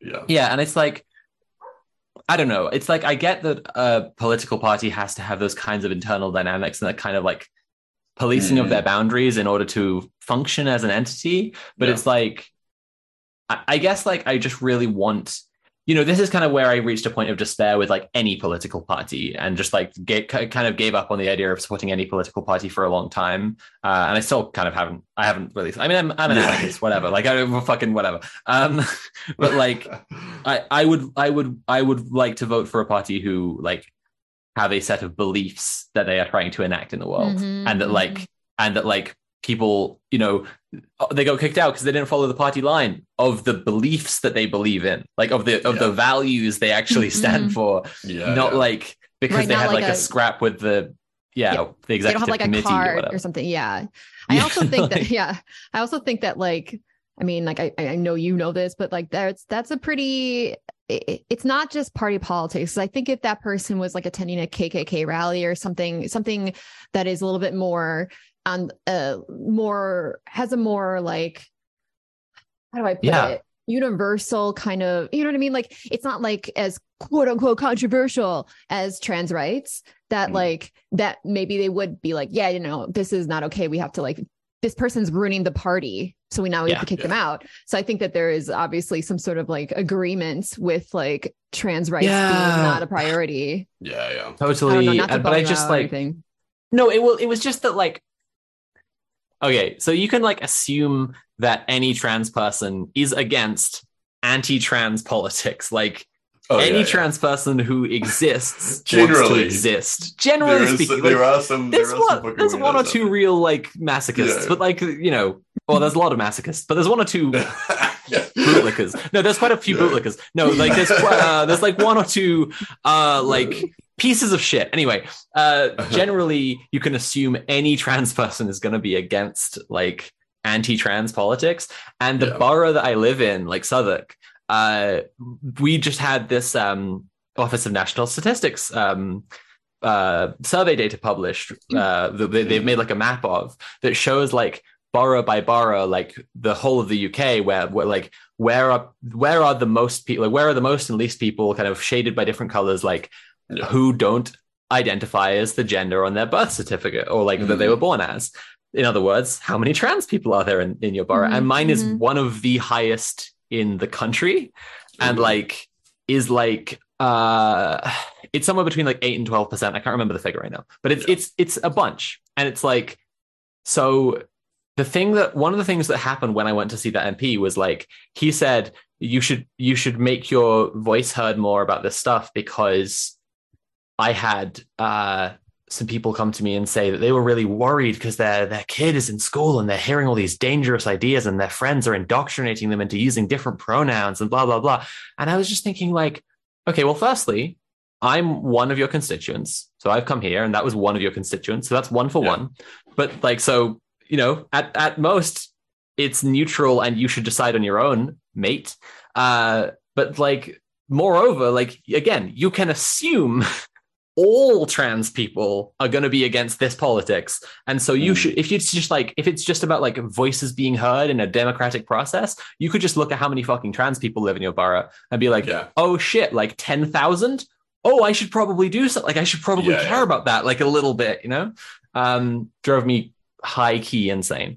It's the most like not anti-proactive, whatever the opposite of proactive is, like a way to care about, to feign your care about trans people. It's just like wait for them to all like just make their way over to you, and then even when they do, like you did, like, well, now you need to make your voice heard. Go through the channels. Don't. It's like I am making my voice fucking heard. I'm telling you that these people are like fascists and they're trying to infiltrate your party. Like it was fucked. Anyway, he's just a scumbag, and he got the whip removed for being like an embarrassing racist, and he also like gets taken out to like big fancy dinners by the construction industry, and then he like mocks people on Twitter who point out that he's like a corrupt piece of shit who is in the pocket of the construction industry. So shout out to Neil Coyle, fuck you. So that wasn't none of that was the point that I was like was the none of that. Like I would like to make my voice heard, but like the fucking electoral system in the UK. All my homies Neil Coyle. Happy 2023 to everyone except Neil Coyle, specifically. Fuck you. The fucking I would like to make my voice heard, but like in places and organizations and spaces where I think that actually practice democracy, and like the electoral politics in the UK is so fucked. Like so one thing is like is vanguardism, right? Like people trying to organize to have a communist party that will like actually, like I was just wishing for, like, let's have a party that stands for some fucking values. But like in the imperial core, it tends to be that like people get together to try to win votes as a communist party, and then they're just like putting on fucking suits and just like being the working class, whatever, like embarrassing shit, right? That fucking Melpin and his crew's little like presentation. George Galloway with his little hat, like nothing of any value was achieved. It's like they just like had their little dress up party, and they exactly. They had like the big Abraham Lincoln head or whatever, or something like that. I feel like you're making fun of them. They're on our side, so please, think of the party. What about the party comrades? I don't really think that they need anyone else to take the piss out of them. I think that Tim is right. Well, that's what I'm saying. Like, if you are like a communist trying to win votes for communism in a capitalist like liberal democracy, like if fucking everything about the political system is going to be rigged against. We're not going to get to vote in communism. That's not fucking happening. You are inherently a clown if you are like trying to win votes for your communist party in the imperial core. So like, I gave up on the fucking liberal parties. I gave up on the fucking vanguard parties. So now I'm going to vote fascist. No, that's not what I was saying. I did recently find out. I'm glad that one tickled Mule. I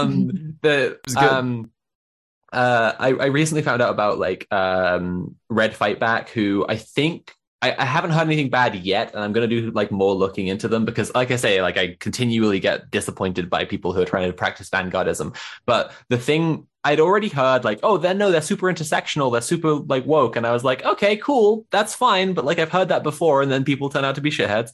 But the thing that actually turned my head about it was I heard that they were telling people not to vote, like they're a political party, and they're like, don't fucking vote. And I was like, these might be my boys, actually. Like, this is like, actually, these guys, they can't be trying to win votes if they're telling people not to vote. So there's something going on there. Anyway, like, I don't know. The point I was trying to make was like, in like organizing and mutual aid orgs and anarchist orgs and this shit, I really want to like just make sure I'm having my say and make sure that like I'm saying when I think something is not the right way to do something. Quick update. The security forces have arrived at the Brazilian parliament buildings and are pushing everyone out. So yeah, that's cool. Neat. Yep. That'll be over within the hour then, probably. Yeah. Fucking, yeah. Why did it take so long? If anyone shoots themselves in the balls or whatever happened last night. Well, it took so. Wait, what? Someone shot themselves in the balls last time? Isn't there something happened like that? Like it's ringing a bell, Tim. It's ringing a bell. Not gonna lie. I might be. You're spreading misinformation. There was a meme that went around about someone dying by shooting himself in the nuts. That's right. That's right. It's not true. Didn't someone shoot themselves in the nuts or something like that? No, it was like the claim is that a man died from a heart attack after accidentally tasing himself in the testicles at the Capitol riot. Let's see. Mule tased himself in the testicles? Wait, is this what I'm hearing? Listen, what I do in my private time is my business. Said, he did not tase himself. His wife said in a statement that he had high blood pressure. So he literally just, just fell over. I mean, look, if he didn't tase himself in the balls, but if I was his wife, I'd also lie. Just saying. That's true. You know, so that's that. Like no one wants to be especially if he's a fascist, husband, right? Who was, you're like, no, he just had a big shock. Opinions. Just absolutely did not taste himself in the testicles and died of a heart attack. Absolutely did not. An Antifa came around the corner and scared him, and he had a heart attack. Is this one of those things where he died of a heart attack from him tasing his balls, but because he has high blood pressure, now she's like, it's the high blood pressure that killed him? It's a high blood pressure caused by tasing himself. Yeah, it's like when they're trying to describe like cops killing people, but they're trying not to say that a cop killed a person. Like there was an officer involved. Object. Yeah, an officer involved incident impacted his testicles with a high voltage, causing a pulmonary anomaly, which then resulted in him dying. It sounds like he tased himself in the balls. Is that what you're saying? No, we're saying that there was a malfunction of the. I got a few more things that I want to say about what I want for 2020. Get them out, Sophie. I want to encourage cross-pollination. I really want to have more people caring about more other shit, and like that's what I was saying before. Like it's another good example. If I go and speak to the anti-fascists and I'm like, fucking get up your game, you dipshits, then it's like anti-fascists should care about trans people. Anti-fascists should care about Jewish communities. That's something I just said in my Yay video, right? Like it's like it's not enough to just like nebulously oppose fascism. And furthermore, like unions should also be anti-fascists, right? Like they should also be environmentalists. All sorts of shit like this. That right? should be part of their kind of like their creed, you know? Like that should be Exactly. So I really want to encourage cross-pollination. Like we talk about intersectionality or whatever, but it's ultimately like it's solidarity that is what we're kind of driving at when we say that. What we want people to do is have solidarity as oppressed peoples with each other and recognize the ways that we're all exploited and oppressed. And so like, you know, I want to get my trans friends thinking about getting in a union. I want unions to, you know, make allowances for trans people and also to like be more racially conscious and as I said, like environmentally conscious and shit like this. I want that's some stuff I want to really encourage. And also like speaking like the Witch of the City, like that's something I want to encourage other people to encourage. Like I really want to tell other people you can affect this kind of change. Like you can go and get people to like to see this as a necessary thing and like change this kind of stuff. I think that would be based. I've been reading Post-Capitalist Desire by Mark Fisher. I said that earlier, but like it's a fucking good, it's a transcript of his lectures, like the last lecture series he did before he died, and it's really fucking good. And the kind of central thesis is just about desire and like what we want drives us, right? So if we're looking at the problem of like why haven't people moved out of capitalism, well, one scary possibility that reactionaries like Nick Land get into is like, well, maybe we just love capitalism. But that's because Nick Land is an ideological cuckold who puts the infinite power, infinite fetishistic power onto capital as he watches it fuck the working class. And he just wears a Superman costume in the closet and fucking... anyway. But Mark Fisher is like, well, no, what's happening here is that capitalism has like captured all our desires. Like everything that we want, capitalism has gone like, oh, we have that, we can sell it to you. And so the question of post-capitalist desire is a question of finding spaces beyond and outside of capitalism, where we get like the things that we need as human beings, and not just like we've talked a lot on the show already, and we continue to, about like giving people the basic things they need. But I think we need to do that and have something that's aspiring for the most that people could possibly want as well, like the fundamentals as well as the fundamentals, like really like let people dream that they could do fucking anything. And honestly, like I've been hanging out a lot with people who live in a fucking warehouse recently. That's where this is coming from. But like seeing people who live in a way that's like just not at all the usual way that people are living within capitalism, it's really inspiring. And I just want to like, this is what I mean as well about like documentary making for Red Planet. Like I really would love to, I'd really love for us to film some stuff that shows people living outside of capitalism and shows people a thing that you could desire, that you could get by escaping capitalism. I think that's really, really important. And I think that's crucial to group consciousness raising as well, which is another thing that Fisher talks about a ton, which is like when basically like if you are on your own and you're experiencing the effects of, say, patriarchy, then you might have this like resentment, like you put your frustrations onto like your father, your husband, whatever, because you can sense that that's what's going on because it's right in front of you. But like if you are just on your own like that, then there's kind of a mechanism where you are accepting inferiority because you see this person as frustrating you from having your like best life. And the fact that they're doing that means, well, they must be more powerful than you because they are doing it. Yeah. But if you get together with other people like you you get together with a bunch of other women and you're all talking about like, well, our husbands, our fathers, brothers, whatever, like our bosses are being like this, then you realize, oh shit, we live in a system called patriarchy that like does this on a wider scale and we can like work together to change that. And I think that like showing people what they could desire outside of capitalism is really like an essential part of like getting people to, because if you get people to kind of dream together, then they get some of that group consciousness, right? So anyway, I think so. Like I've been thinking a lot also, like this is the transcript of Mark Fisher's last lecture series. He was working on a book called Acid Communism, which is definitely working on the same kind of thing, that like getting people to dream together, and that like the psychedelic movement and all this stuff like is really powerful for that exact kind of liberation. And that's why the hippies were like that. They were just doing a bunch of psychedelics.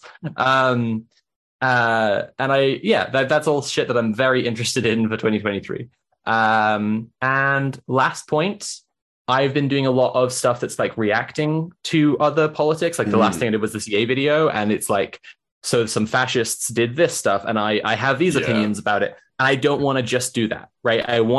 This year I am planning on writing stuff that is leftist politics that does not react to anything, right? Yeah. Not to say it's detached from the real world, because obviously it's got to be about the fucking real world, right? But like it's leftist political theory is what I want to like really try and put some actual contributions to the conversation out there. That's neither just like educating people like, this is what a union is, which I also want to do, but like, nor is it going like, we have to stop the far right because, and instead it's just like, communism would be cool, and here's how I think we get there. So that's my 2023. I hope people are into my plan and help me so that I can be Mrs. Communism. Mrs. Communism, the big communism builder. That's me. Tim, what's your 2023 going to be like? Good. I hope. I'm hoping for it to be a good 2020p. But oh wait, no, that is one last thing. I hope that Mule is correct, and this is the year of piss. I entirely co-sign. It will. I think it definitely is. Okay, I mean, but so is it. We can do it. So, I have like a bunch of kind of varied goals, but I really liked what Soph was saying about becoming the witch of the city. I love that vibe of like being the person that is just like, because I mean I feel like I end up doing this kind of thing a lot where like people will ask me things or I'll be talking to people even just at work, like while tattooing people or even just for whatever reason, people will bring up things that are going on or whatever, and I always try to kind of like bring up some kind of like I guess, like a political action that they could take, whether it's like, you know, like, oh, you should look into, you know, like unionizing, or like, hey, there's actually a book about that you could check out, or whatever, you know. And that happens a lot. And I kind of like, I've had a lot of people that I've talked to about the stuff, and then they've come back and they've been like, oh, actually, no, yeah, I did look into that. And now I'm like, you know, now I'm a union member, or now I kind of like understand the, you know, the relationship between these two things, or, you know, all this kind of stuff. And I have got a high key reputation with people I know as like, Sophie has a reading list. If you're like, if you're talking about this topic, Sophie's going to tell you to read a book about it. Like, totally. And I mean, I have a lot of people, and it's like, even within, like, you know, like people bringing up things in regards to like tattooing to our work or whatever like that, people, you know, like I think there's a lot of people in the kind of like the subculture of people that are tattoo artists that are like quite reactionary and like real, you know, there's like a lot of like Joe Rogan bros and kind of shit like that. So I, you know, like I always find myself in these conversations where people will be like talking about something, and it'll be some like flavor of the week shit, whatever Joe Rogan was talking about or whatever, who else, you know, all this kind of shit. Even like, you know, like dudes like Andrew Tate and stuff like that. So like I, you know, like I do try and always be the person that can actually offer something rational and be like, oh, actually, no, that's because of this, or that's because of blah, blah, blah, or whatever. And yeah, and I do have a lot of times where people will, you know, like I might see that person at a tattoo convention, and then next year I see them again and they're like, hey, man, yeah, like I actually fucking looked into that. And that was like, you know, that's exactly what was happening. I just didn't understand it at the time or whatever. I mean, like mostly it doesn't come out as, I would say, as concise as that, but you know, like some people are like, yeah, no, I looked into it and it was like whatever. So I kind of I think I'm going to try and do more of that. I'm going to try and become the warlock of the city this year. So that was the first thing on my list. I wish I could just have like a little hidden camera and like see that interaction, because like that sounds like ridiculously like magical and something that I can't even like visualize actually happening, where like somebody shows up with a shitty like perspective and then you recommend like reading, they read it, they come back and they've changed their mind. I don't understand that. The best one was I know, for dudes to do it as well. There was this tradie guy that was doing a lot of renovations for us at the shop a while back, and so, you know, I'd see him like once a week or whatever when I'd come into work, and he'd just be like finishing something up or whatever like that. And one of the first times he had mentioned how he was a big Ben Shapiro fan, and so just, you know, like over the course of like a week or whatever, we're just having these little conversations and shit, and he was basically just like, oh yeah, I like him because he's got an answer for everything, you know. It's kind of like, okay, well, the reason he has an answer for everything is because he doesn't actually have any answers at all. Like he's just saying things, you know. And just you know, just talking to him and stuff like that. And and just like over the course of a week, he totally changed his tune. Was kind of like, I don't think I'm going to listen to that guy anymore, you know. Oh my god! What I tried to say, I need to know what you're saying. What are these magical like combinations of words? I need to know. You should watch.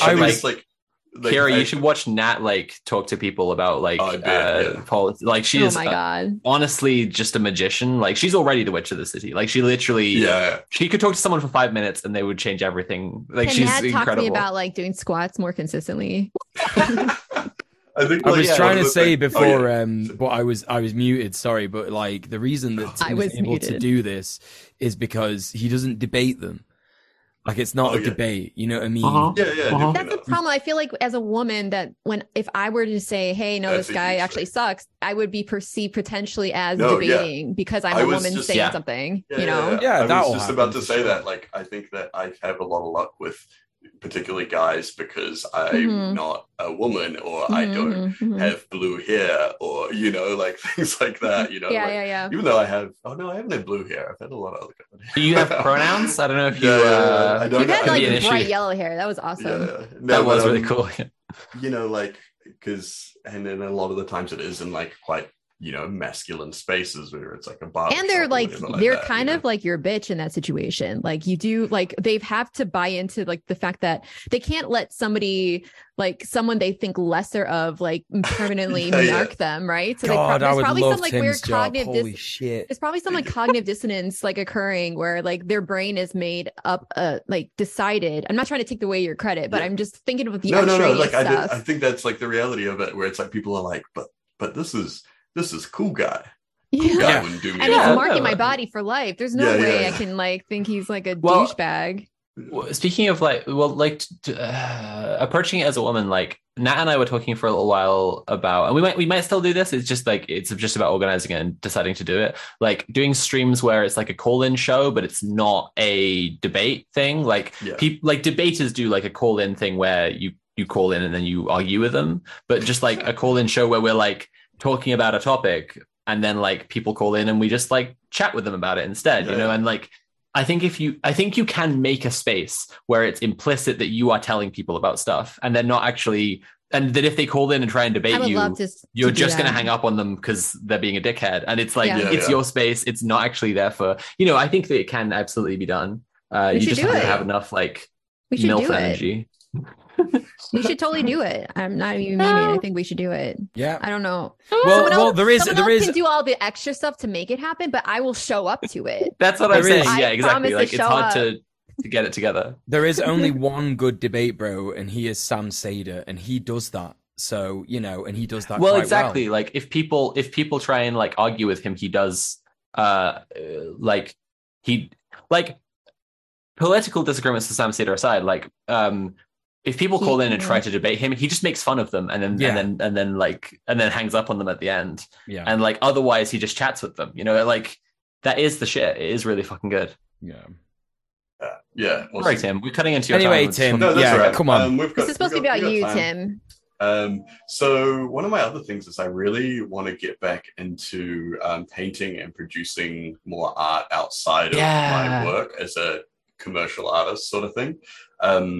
Because like when I was starting learning how to tattoo and stuff, or even just like when I was trying to, I guess, like become like, like a more like well-known tattooist or whatever, I was like producing a lot of art like all the time. And I had the time to because I wasn't as busy tattooing, but now I'm like super busy tattooing and it's hard to find the time to do that. So I kind of like just goes on the back burner, or when I do create art, it is like very like art that I can intentionally create quite fast. So I really want to get back into like slow art, like stuff that takes a long time, and painting and all that kind of stuff. And I've been experimenting randomly like throughout last year with like different mediums and things. Like I've been doing a lot of like woodcut prints for a long time, but I've also started experimenting with all kinds of other stuff, from like, like actual like paint, like acrylic and oil stuff, to like spray cans and all that kind of stuff. I'm just trying to like figure out something in there. But like, I feel like my thing these days is where it's like, back in the day when I was creating art, it would just literally just be like, oh, I just want to, like do a sick painting of a skeleton, which I mean is cool, whatever. But these days it's like, I feel like it's not interesting to me unless it has like some kind of like deeper meaning to it, So then it's kind of like at this point where it's like, well, how do I meaningfully engage with subjects through a simple, like an image, like a static image? Like how do I, which I think is when things start to get a little bit more interesting, and like also like not just the image, but like the medium itself and things like that. So I think like that's kind of one thing that I'm wanting to do a lot more of this year. And also tied into like, I want to be doing more stuff that is like just fun, kind of like producing things, like making like, like prints and like t-shirts and all those kind of things with art on them. Like I feel like it's always fun to do that kind of stuff. And it's like, something that I haven't really done too much of over the years, but it's definitely like, something that I want to be creating. Why specifically stuff like that? Because you explained the slower art and how it appeals to you, but what appeals to you about like, creating that type of content. It is still creating content, right? It's still an expression. It's like I don't know, like so before I even started tattooing, for a while I was like a graphic designer for like a t-shirt company and stuff, like amongst a million other jobs that I had for this like classic small business where everyone just does fucking everything. And I've always been really interested in that kind of I guess, like the medium of like, like art as like clothes and things like that. Like, yeah. And like, just like t-shirts and all this kind of stuff like that. It's, I don't know. It's really interesting to me. And I also kind of just just as like a personal thing, I like to I want to create the kind of things that I would like to see, or like, t-shirts that I would want to wear or whatever like that, Mm-hmm. But yeah, and I think it's just fun as well. It's like, it's not as serious and stuff. Something really fun about like actually taking it, there's nothing and now there is something, and you make that thing happen. Especially if it's like an expression of yours. And like, I don't know, like I've been getting a little bit more into the creation side of things, which I think Twitch streaming, there's creation involved, but like not like when you can sit back and like edit something or mull something over and like, brainstorm, and you can take your time and really like go into the process, as opposed to something like this, which is that's what I've been liking about the clown streams, because I've just been like, you have to think a lot about it, right? Like it's not just like playing a video game and seeing who shows up and seeing what you chat about. It's like a conscious act of creation. Yeah. And that's what I've been really enjoying about. Oh, go ahead. No, what you've been enjoying about what? I've been really enjoying about doing like sex work, because it allows me to like, especially with like the editing process, I had to teach myself how to do video editing. First was like, it's just always been like a thing on my list, but I'm like, but I finally did. And now the more and more I can dive into, because I'm using DaVinci, which is like really professional stuff, but it's also like, there's a lot of capabilities in it, but it's like, there's a decent learning curve with it, which I'm still learning. But like when I finally can understand how to do like this one particular thing, then it opens up all these different like creative, usually what happens is like, I'll think of an idea and then I try to figure out how to make it happen. But like now I can actually like create stuff in a completely different way that like I never was able to do with streaming. And plus, because it's like sex work, it allows me to actually like portray a side of me that I've always had to be like ashamed of and like get banned for and stuff. So like that's what like I've and Nat was tweeting something about this like similar to this earlier, but I've been like, when I've been finding out about people's kinks, like and discussing with them like, about what they're into, like there's something really magical about like what people like, stuff that people have developed, something that they are ashamed of, turning into something that they're like excited about is like incredibly freeing. Like a friend of mine, it's actually the same friend who said the thing about like dysphoria is gender trauma. She's incredibly wise. She was like saying she's got like a lot of experience with like work figuring out people's ultimate sexual fantasies, because she used to run this booth at this festival where people come in and they would sit together like a fortune teller and like figure out what they would be like, what would be their ultimate sexual fantasy. And it got her really interested in like the kind of the families of different kinks together, and like why people are into, like if someone's into this thing, they're likely also into this thing, and it's because there's like an underlying story that's kind of the same about it. Like broadly speaking, like they like being humiliated, and then this thing is disgusting, so they'll also like this thing that's disgusting, or they might not, whatever. Like it's that kind of logic of it, and it's like it's just super interesting to find out about that stuff, and like the creativity that is involved in sex that like people don't usually appreciate. I got distracted by the chat because Tim's twin brother has been really respectful through most of the stream, and then started heckling as soon as Tim. Tim was like, I want to make art and be nice, and then like I really, that creativity is really fun. Nice. It's really nice. We lined up a big like a full kind of sleeve blackout situation on him just last week, I think something. Sick. How long did it take? A couple hours, That is fucking fast. Yeah. But I love that.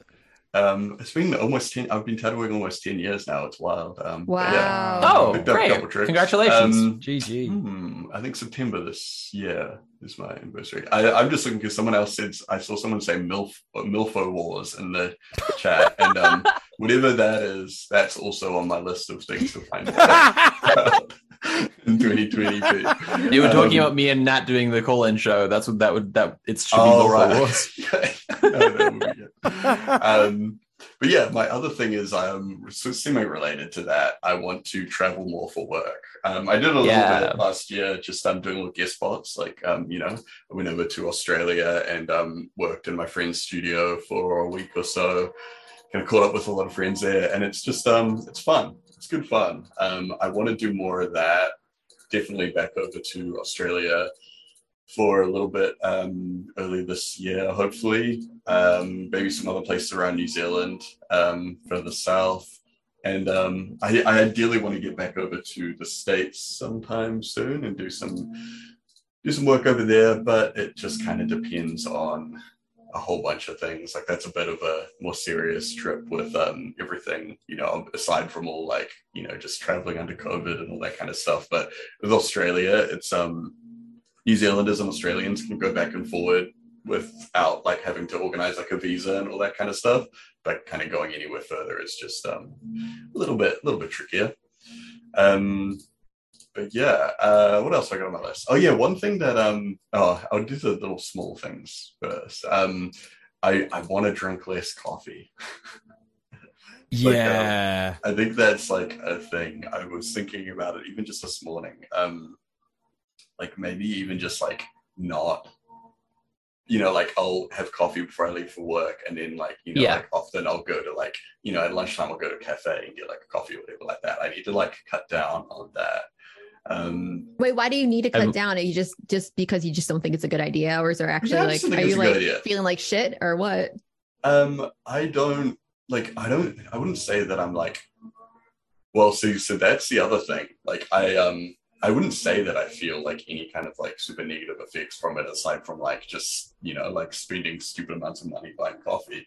But I've had like a lot of friends recently that have said that they've cut down on coffee and found that they were like sleeping better, or like that they're, like a friend of mine, they just stopped drinking coffee like maybe like only like a week or 2 weeks ago or so, and they were having really bad anxiety issues, and then it seems to have like gone away, and just things like that. So I'm just kind of like, I would rather just have it as like, like maybe I just have one in the morning, or then if I like go out like to like like if I go out for like brunch or something like that, then just have a coffee then. But I think last year I gave myself a limit of like 2 cups of coffee a day at most, and it really helped. Like I definitely like, because the start of last year I was really kind of like in a really big burnout phase, and I was working a lot too hard. Like there were definitely days where I was having like 4 or 5 cups of coffee, and being like 2 is the maximum was like a really good move. I agree. That's the sweet spot. Yeah, I think that's 1 or 2 a day I think would be good. So that's the one that's like kind of a smaller one, but I feel like that's something I want to try and stick to. And to read more political theory. It has been a long time since and there was a period where I was just like so immersed in it, like I was just like constantly reading and stuff. But then over the last like maybe 2 years or so, kind of dropped off. And I do have like a stack of books that is growing, but also just to stay a little bit more contemporary with a lot of that stuff, because I was talking to someone the other week and I was like, man, all of my book recommendations are like from like last century. So so need to kind of, I guess, stay more afloat with more current stuff. If you think Tim is based now, get ready for 2023 based Tim. Watch out. But and so the other thing, one thing that I'm like becoming really like kind of frustrated with, that I really want to spend a lot more time pushing back on through like social media and stuff, is like, so New Zealand is like, everywhere is, but like New Zealand is also going into like a recession, and like our government were you know, they basically have said like, we have engineered this recession because, you know, it's better for us to hit the working class than, you know, to encroach on corporate profits or, you know, whatever. They said it slightly different to that, but that's what they meant. So there's been like this new wave over the last maybe year or so of these kind of like Maori entrepreneur influencers, and they're just like really, really insidious and really terrible. And like they will co-opt the language of like, you know, like leftist kind of stuff, like, you know, like talking about decolonization and all this kind of shit like that, but they will like literally be like, you know, like they'll talk about like, oh wow, so, you know, like the reason a lot of Maori are poor and kind of dispossessed is because of, you know, all these like historic colonization things. And then they'll be like, and that's why my father realized that it was beneficial to buy 4 houses at $50,000, and then, you know, like the value increased to $400,000. So what you need to do is you need to buy as many houses in poor towns as possible and rent them out to poor Maori people, you know, just shit like that. And it's just like, oh my God, fucking like really, really wild. But there's also other stuff like the NFT thing was a big thing down here. There was like a couple groups that really preyed specifically on Maori and Pacifica groups, and like just really like, you know, and there was a guy that I tattooed not too long ago who said that that he lost his car and basically all of his savings because he invested in, there was one that was really popular down here, an NFT called Trillionaire Thugs, and they were really, really kind of pushing it to Maori and Pacifica dudes, like trying to get them in on this thing that was going to be like their nest egg and all this kind of stuff. And a lot of people lost a shitload of money from it. You know, just like there's no one really in that space pushing back on a lot of the stuff.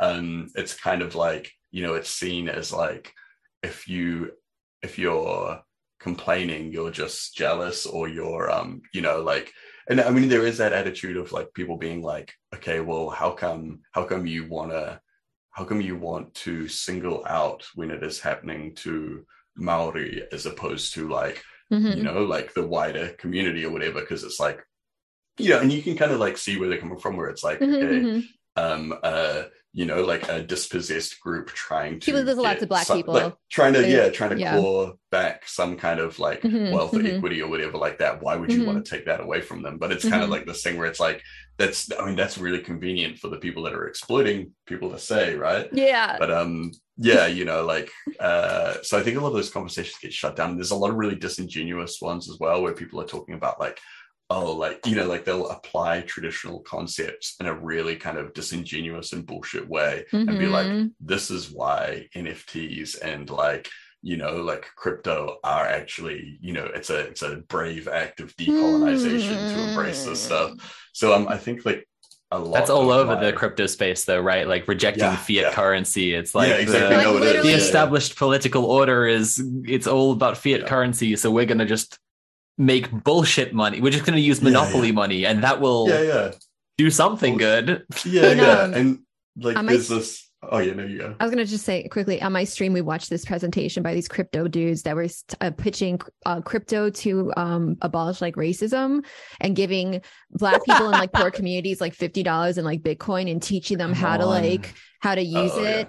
And like they were like I actually lost my biggest donor from that stream because he was a big crypto guy, I guess, and like that was the stream that did it. But basically, like they kept pushing, like they kept using these like languages of like systemic oppression and generational wealth and blah blah blah, and then they're like, that's why you should invest in crypto, and we should get people to invest in crypto and blah blah blah. So it's like Doom's in the chat saying this, NFT and crypto ledgers are like whakapapa of how you wasted your money, quoted from Maui.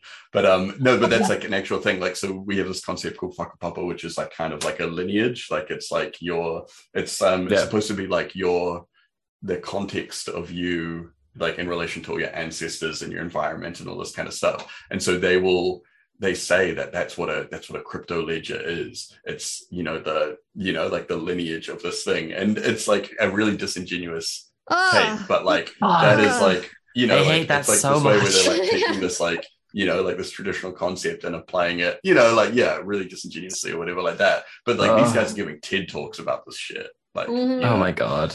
So, yeah. So at this point, I think I see the whole crypto sphere as just like a huge like performance piece of like speedrunning capitalism. Like, it's just like, I really hope that some people, like some good number of people, come out the other side of crypto and are like, wow, speculative markets based on nothing connected to the real world are like an economic catastrophe, the size of which we can't even imagine. Yeah. I hope nothing in the real world works like crypto does.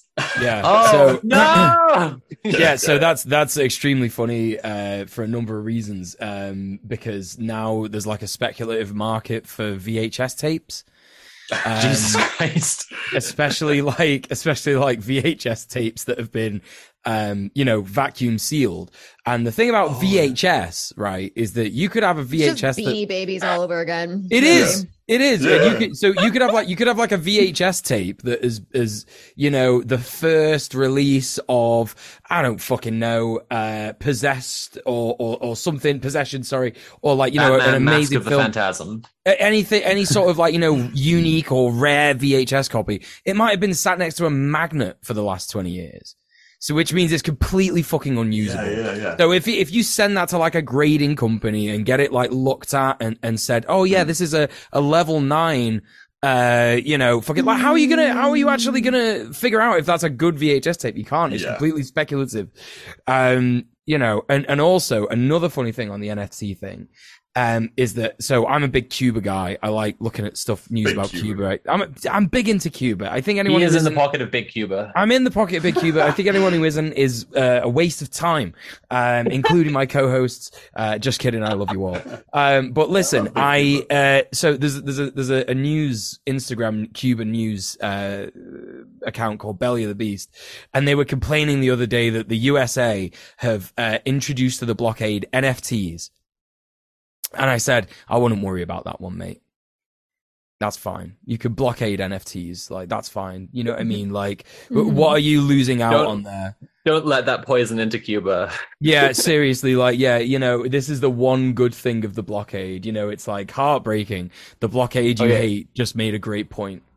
I have two things to say. One is to get back onto Tim's 2023 because I don't want to detract from his, because I see a really exciting thing in the notes that you're going to say. But also, if anyone wants an update on Brazil really quickly, if you've tuned in more recently, there is an ongoing coup attempt in Brazil where a bunch of fucking Bolsonaro supporters have done their own January 6th and they've stormed the Congress and other buildings. But 30 people have now been arrested for storming the Senate. Like the last update was like security forces showed up. Some people have already been arrested and charged with exactly what they're doing. The video of the Bolsonaristas, I put it in the chat on our end, of them just milling around inside, and it's like big January 6th vibes. Yeah, when you just get in there and you're like, all right. They're just standing around, they're just kind of milling around, and they've got the flags around their shoulders. Smoking cigarettes and shit. Yeah. It's just like, it's just a temper tantrum. They're just having a temper tantrum just in on like a political level. It's it's wild. They just like, they look very like, like they don't know what to do when they're in there. They have no idea that they're just so completely uninformed about how anything works. They're like, I'm here. I brought the flag. Ideology is anti everything, really. It's just hating. It's just hate. Like, and it's just like even the hoses from the fire thing and stuff, and they've just like broken a bunch of like paintings and knocked things around and stuff, and it's just like, okay. But this is what I mean, Kira. Like, even if their ideology is just like hating everything and like, destroy it all, like, why are they, I'm not saying they should do this, but like, they didn't even want to burn it down. They didn't want to like set anything off in there. Do you know what I mean? They're just literally there and they're like milling around. So like, if anything, it shows how deeply unserious they are in hating everything, right? They're just sort of like, well, we're here now. And we know that the establishment favors us anyway. So whatever, like, we don't actually have to think about anything big. That's it. It's just so ridiculous. Anyway, sorry, Tim. Let's continue with our Tim. But so, so what was I saying? yeah, so yeah, just pushing back against like those kind of attitudes and stuff is, I think, is going to be something that I spend a lot of time doing over the next year, because because it is, I think it is like super harmful, and it's something that not many people are really kind of not many people are engaging with. But the other thing is I don't think I've spoken about this on stream before, and I think maybe I've mentioned it to Soph, but I've had this big project that I've been working on since the start of the first lockdown that I'm like almost ready to start posting about. Which has been like this it's like it started off as a little thing that I would just do when I was bored, and I would just like kind of put little things together and stuff, and then it just became this gigantic thing. And it's like a tabletop RPG that I've been working on for so this has been a little while now. I have some, I think I have some pictures from it that I can that I have redacted all of the writing, because it's all kind of like in a state of flux at the moment. But I'll drop some in our thing, and Conrad can maybe bring some up. But it's like kind of like a dark future, kind of dystopian kind of thing. Hesitant to say cyberpunk because of the connotations. But I'm just gonna drop some of the things. So it's like, like if anyone's familiar with shit like Dungeons and Dragons and stuff like that, but kind of like weird, dark future, kind of very like, it's littered with like kind of like lefty stuff. Not like I think it's like, it's pretty on the nose. It's like extremely on the nose, to the point where I'm kind of like, it's a little bit cringe, but like I kind of want it to be cringe.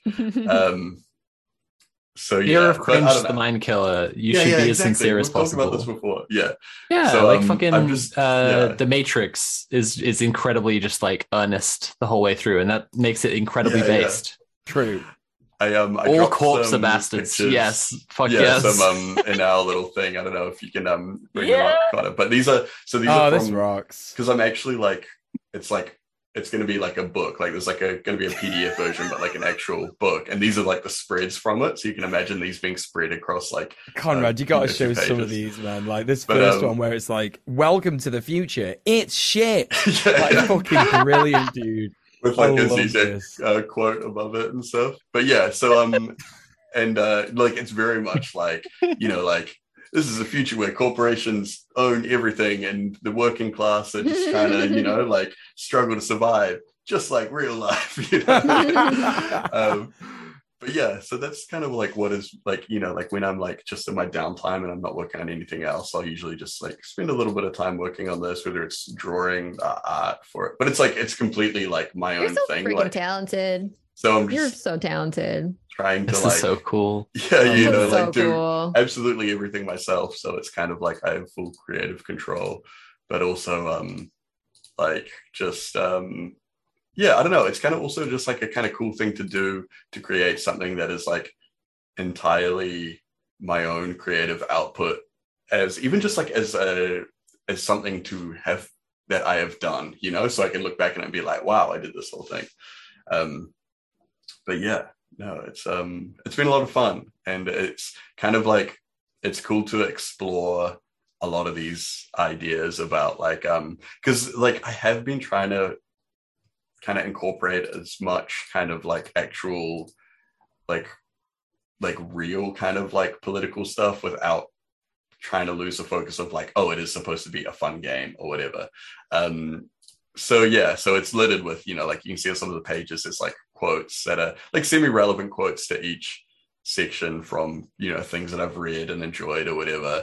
I think that, I don't know, like I hope that it's something that is like cool and fun and people like it. But then I also hope that, like if maybe someone reads, this thing and they like it and they see that, oh, there's like this little Frantz Fanon quote, like maybe I'll go read what that's from.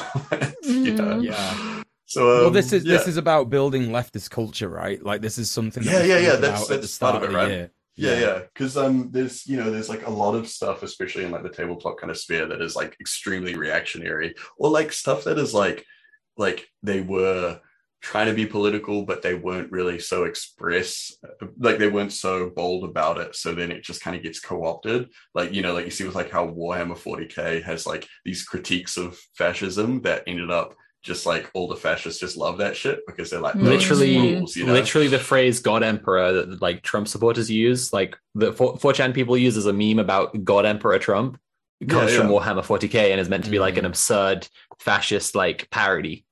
Yeah. So I kind of like it, and it's just like as a thing, like it's like it doesn't have to be super serious. Like it's not like, oh, you're gonna play this game, it's gonna teach you how to like fucking be a revolutionary or anything like that. But it's like, you know, if you are a bunch of people that like tabletop games and you like kind of like, you know, like revolutionary theory or whatever like this is something fun you can do. And it's not like, it's you know, not too serious, not too deep or anything like that. But I think it's fun. So yeah, that's what I've been up to, and that's my kind of goals for the the next year, really, to finish that up and to do the other stuff. What about you, Kara? What do you got going on for 2020p? Well, thank you, Tim. I have some goals, chat. They're not nearly as exciting as what Sophie and Tim have going on, but it's stuff like, you know, I'm trying to become more disciplined and like actually start to schedule set up a schedule for myself of some sort, et cetera, et cetera. Like, for the past year, it's been, you know, I just, my main schedule is like Twitch streaming. And then I do that. And then afterwards I just kind of like exist frantically until the next Twitch stream. It was not a very organized at all way to live. And I'm actually very, very shocked and very privileged that I didn't just get like evicted because I didn't make any money or anything. I'm very grateful that my community like funded my ability to continue being a streamer, because it could very easily not been like that. But this year, especially since I have like Twitch streaming and then also like, you know, like sex work stuff, and then like I have other things I want to actually do, which I'm going to talk about later. I would like to actually set up some semblance of a schedule for myself, some sort of like discipline. Like I was talking to Sophie about this earlier.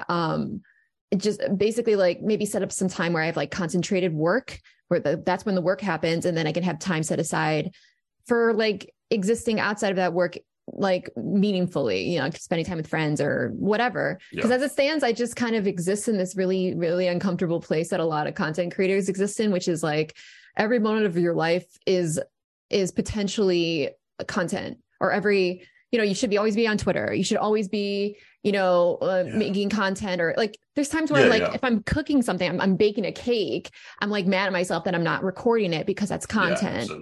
And so like, it's really psychologically not great. It's not great. And it's not even that productive often. Sometimes it is, but sometimes it's just a persistent amount, just like a whole day of just feeling inadequate because you're not producing, right? When you're supposed to be producing. So yeah, I want to work on stuff like that for myself.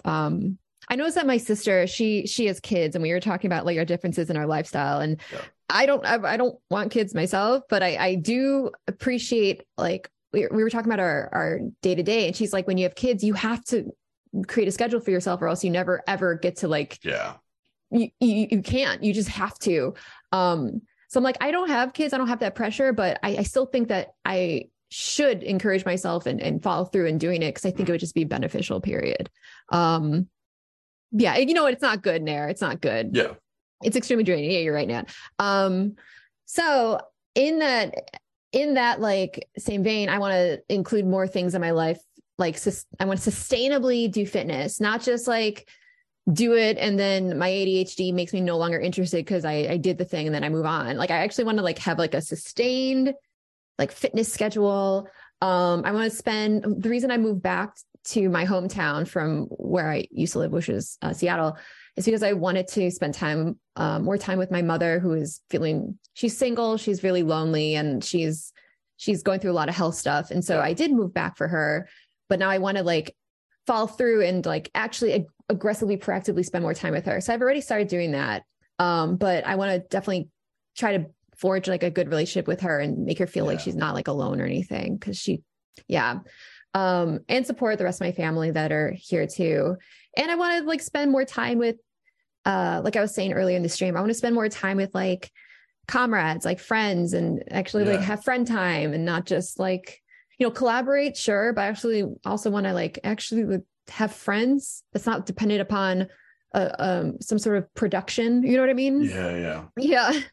Like right now I enjoy spending time with y'all, but it's still, this is a production. This is markedly different than like an intimate. Yeah. You know what I mean? Like a more intimate, like not for gazing eyes, but for just for each other type thing. And I was saying this earlier on Twitter, but there's been a lot of people that have wronged me, especially on this platform, like a lot. A lot of these people, I don't have any expectations of ever really changing in the near future, or maybe even ever. But there are others that maybe it's because I don't know. I would really like to believe that people can improve. And so I said on Twitter that like, if anyone's wronged me in the past, they're free to, like, I'm welcoming them to contact me, to reach out to me, to, genuinely, if they genuinely are sorry and they want to like make amends. I really do. I don't like having to hate people. I really don't enjoy it. Like we have so much horrible in this world. Like I would rather have another friend rather than another enemy, another person I have to avoid or like feel horrible when I see them pop up somewhere. And because this is as much as the internet and the world's a big place, like the communist side of things is a pretty small one oftentimes, right? Like, especially online, in the real for world, real. I'm sure it's a lot more, but on the internet side of things, especially in like the places that we frequent, it's not the biggest thing ever. Like there's a lot of... I've been saying for ages I want to hook up the online and offline left, but like one of the huge reasons is like the offline left is so much more of a fucking social space. Like there's so many more fucking people, and like, sorry, yeah. Mm-hmm. No, you're right. And I don't have a lot of, I'm assuming you're right. I don't have a lot of experience with offline people, but I completely trust your judgment, and I wouldn't be surprised, right? I wouldn't be surprised that people that touch grass, that share beliefs, that probably actually like do stuff about those beliefs, probably have like a much like more sociable, maybe less petty, less personal for personal advantage or advantageous kind of perspective, whatever. Anyways, so I'm just going to say this again here because I said it on Twitter. I'm going to say it again. If any of you watching or whatever have wronged me in the past, and you kind of know that's why like I've kind of cut you out, because I do that for my protection and for my dignity. I welcome you to reach out to me. You can DM me on Twitter. If you're blocked on Twitter, make an alt or something, figure it out. You can do it. I know you can do it. And then we can move forward from there. But I will say that there are people that have tried to do this, but my qualm with them isn't a personal one, but it's like they're a bad person and they're like transphobic, or they're actively harassing my friends. Like we're not gonna, it's not gonna happen. Get out of my fucking face, because it's not a personal thing that we need to patch up. You are a harmful, problematic person that I don't want in our society, let alone in my life personally. So like, you know what we say to them? What? Fix your hearts or die. That's right. Fix your hearts or die. The best David Lynch quote. Yeah. Oh, I see. Yeah. Okay, so I'm going to try and make this quick because we only have a little bit more time for Mule, even though our sweet little peanut forgot to fill out today what he was going to say. He did fill out a lot now, so I do want to leave time for Mule. I would also like to be gayer in the new year. So I've figured out that I'm bisexual, but I don't really... based. I figured out that I'm bisexual, but I don't really like know anything else about that beyond like the more like cerebral level of understanding. Okay. I won't just introduce you to Antifa when I come over to see you then. I'll have some other friends for you, actually. Oh, no. So like my go-to, you know, you like a go-to meal that like, maybe it's not the most delicious thing you've ever had, but you're familiar with it and you know how to make it. That for me is cis men. Like I'm very familiar with cis men. Phenomenal description of Compad. So good. Very good.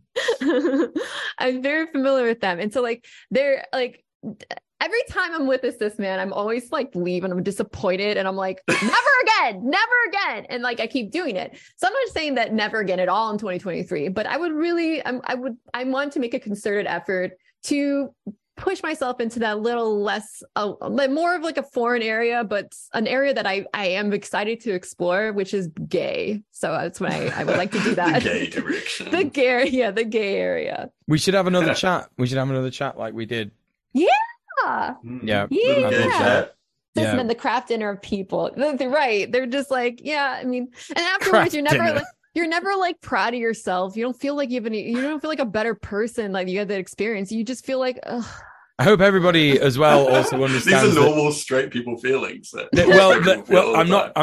want to just say this is not just normal straight people feel. This is normal queer people feelings. Like exactly. Cis men are like notoriously the worst experiences that I've had sexually. I'm never pleased. I'm sorry. It just doesn't happen. And if you're they're terrible at communicating. And I know here's the thing. There's cis men in the chat right now that are thinking, oh, this because I'm different. And I swear to God. I swear to God. Anyways, the last thing I want to say. If you're already trying hard, just try harder. That's all there is to it. Yeah. And the last thing I want to say before we move on to our sweet little peanut is, I guess this is kind of like a fun creative thing. So my friend Nicotine, who is a streamer, a trans woman on Twitch, she's fucking, I love her so much. You've probably heard me talk about her before. Yeah. Can we get a shout out for Nicotine in the chat? Nikatine. Thank you. She's a fantastic streamer. She streams almost every day. We just did a co-stream together the other day, whatever. She's cool as hell. And if you're looking for a queer community that's like, just a really fun, lighthearted queer community to be a part of. Other than like the hosts, I would recommend Nicotine. She's great. Anyways, so she's a really big role player on Twitch, and I like her. She's so ridiculously talented. It's like upsetting. She's such a talented role player, and that's actually like. I'm a huge fan of hers, and I watch her role play VODs like all the time. They're just really like forever entertaining to me. But she and other people are, I hope I'm not butchering this, working together to create their own a role-playing server that she's going to be launching, I believe, maybe this year, or they're going to be launching this year. And she's invited me to be a part of it. And I'm like, I can't role play for shit. Like I've tried it once and everyone said I did a really great job, but the entire time I was like terrified. The Star Trek one, where I played Admiral. What was my name, Chad? Admiral Milka or something. Milka? Something with Milka. I love Nicotine for that shit. Like specifically, like just being like just a wacky girl. You know what I mean? Yeah, like I'm gonna do this cool RP stuff, but I'm gonna talk about mommy milkers. I'm going to talk about boof and shit, you know? Vice I love Admiral that shit. Milka. That's what it was. Vice Admiral Milka. Right. Oh, it's so You good. saw that? I'm like, everyone saw that. Jesus Christ. Anyways, that was the... I've seen clips. Okay. It was terrifying, but I would love to, I don't know, it'd be really cool to be a part of that role play stuff. And part of that I DM a lot. Should we do like a Red Planet one shot of something? I am not doing any of that. Sorry. No. Why? No way. Sorry. Not in a million fucking years. Yes, that's okay. That, Too many people. Listen, if you want to blame anything, it's my ODD. I can't, like, so many people over the years have been like, you should do D&D. You really like swords and goblins. You should do D&D. Never. Fucking never. How about that? Never doing it. That's it. That's the end of it. I'm really sorry. We could do it if you want, but I'm going to be myself. And I'm not even going to be playing the game. I'm just going to be here. And whenever you say, like, Mule, it's your turn to roll the D20, I'm just going to, like, fucking piss on something. I don't know. Sorry. I'm just real mad at people. It's 2020 piss. So. Yeah. Exactly. Yeah. Exactly. Sorry. You're right. Anyways, so I just want to say this really quick. So when you get to you, Mule, is that part of so I need to develop a character for the role play. I think I might be I might be using GTA servers for this. I'm not positive, but right. She was telling me about like some of the tips she has for role play, and she's like, a lot of people try to create characters that like win, that are like the winners, or like the heroes, and that's always obnoxious and just kind of like you're like there's like a douchebag LARPer, and she's like, she encourages people to like create characters that are losers, that are like always like, I don't know, it's like way more fun to be a loser, and I honestly do believe it's more entertaining to watch. Absolutely. And I feel like there's like something really therapeutic about allowing yourself to lose. Like we don't like, there's a lot of pressure to never be a loser, right? Like a lot. It's kind of like many of our worst fears, in fact. And I think it motivates so much behavior that people are always trying to avoid that identity of being a loser. And so I feel like it's something really nice to think about, like being able to escape into like the persona of a loser. So if I'll be trying to think of characters, and I have no idea when the role play is going to happen, but I'm just trying to think of a character. So if y'all have any ideas for me ever, just feel free to let me know in my Discord or Twitter or something. So anyways, that's all I got. All right. Yeah. Well, then it is the Peanut's turn. Little Peanut. Okay, listen. Who doesn't want to play? We respect that. I've got a bargain. I've got a bargain to bargain with the chat. Not necessarily with the hosts. This has nothing to do with the hosts. This is down to chat. I saw a lot of people who were getting a little upset about what I just said about D&D. And a lot of people saying they, trying to get me to do it instead. And listen, the only time that I want to do stuff that I don't want to do is when I've received a lot of money for it. And so what I want to happen. I'm always doing that. Yeah. What I want to happen, I want to see, if you want to see the Red Planet one shot, and I will play and I will do all the Dungeons and Dragons dog shit, all the annoying shit that I hate, and I'll hate doing it, but I'll do it because that will mean, if I am doing it, it will mean that you lot have funded us to our next Patreon goal. So if you get there, if you can get us there, then I will do it. Yeah. Our next goal is what? Go on. Based. Yeah. That is based. Yeah. Based response. Yeah, the next goal I think is so we're at like 900 no, we're not at that. We're at like £392 or something, and I think the next one is we've passed the first one, which was to get Conrad paid for. Conrad is paid. Hooray for Conrad getting paid. Very cool. Yeah. We want to get an editor. I have a friend who is doing some video work freelance who I have in mind. And one of the this is actually another extra really good incentive is if we get an editor, we can do the documentary stuff because we can go film it and then we can just give the footage to the editor. Yeah, exactly. So get us to that. I think it's about £800 or £900. £900. It's £900. So get us to £900, chat. The Patreon is in the chat right now. And now it's time to talk about Donkus Jonkus Monkus's 2023 resolutions. The first thing I'm going to do for 2023 is I'm going to enter my Willy Wonka phase. I don't know what you've talked about Willy Wonka more in the past like 48 hours than I've seen you ever in your entire life. It's because I was muted right then because I made such a noise. Honestly, Jesus fucking Christ! It's because. So Jordan, has anyone seen Willy Wonka arc? Has anyone seen Jordan Peterson's Twitter suit?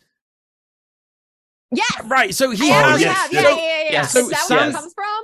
So Sam Sader did a video, and it was about Jordan Peterson's Twitter suit, and he called it something like Jordan Peterson's ongoing breakdown enters Willy Wonka phase. And I've never laughed that much consistently throughout the day in my entire life. Oh, so I see the video. Okay. Yeah. I want to see the picture. Let's see here. So I don't know.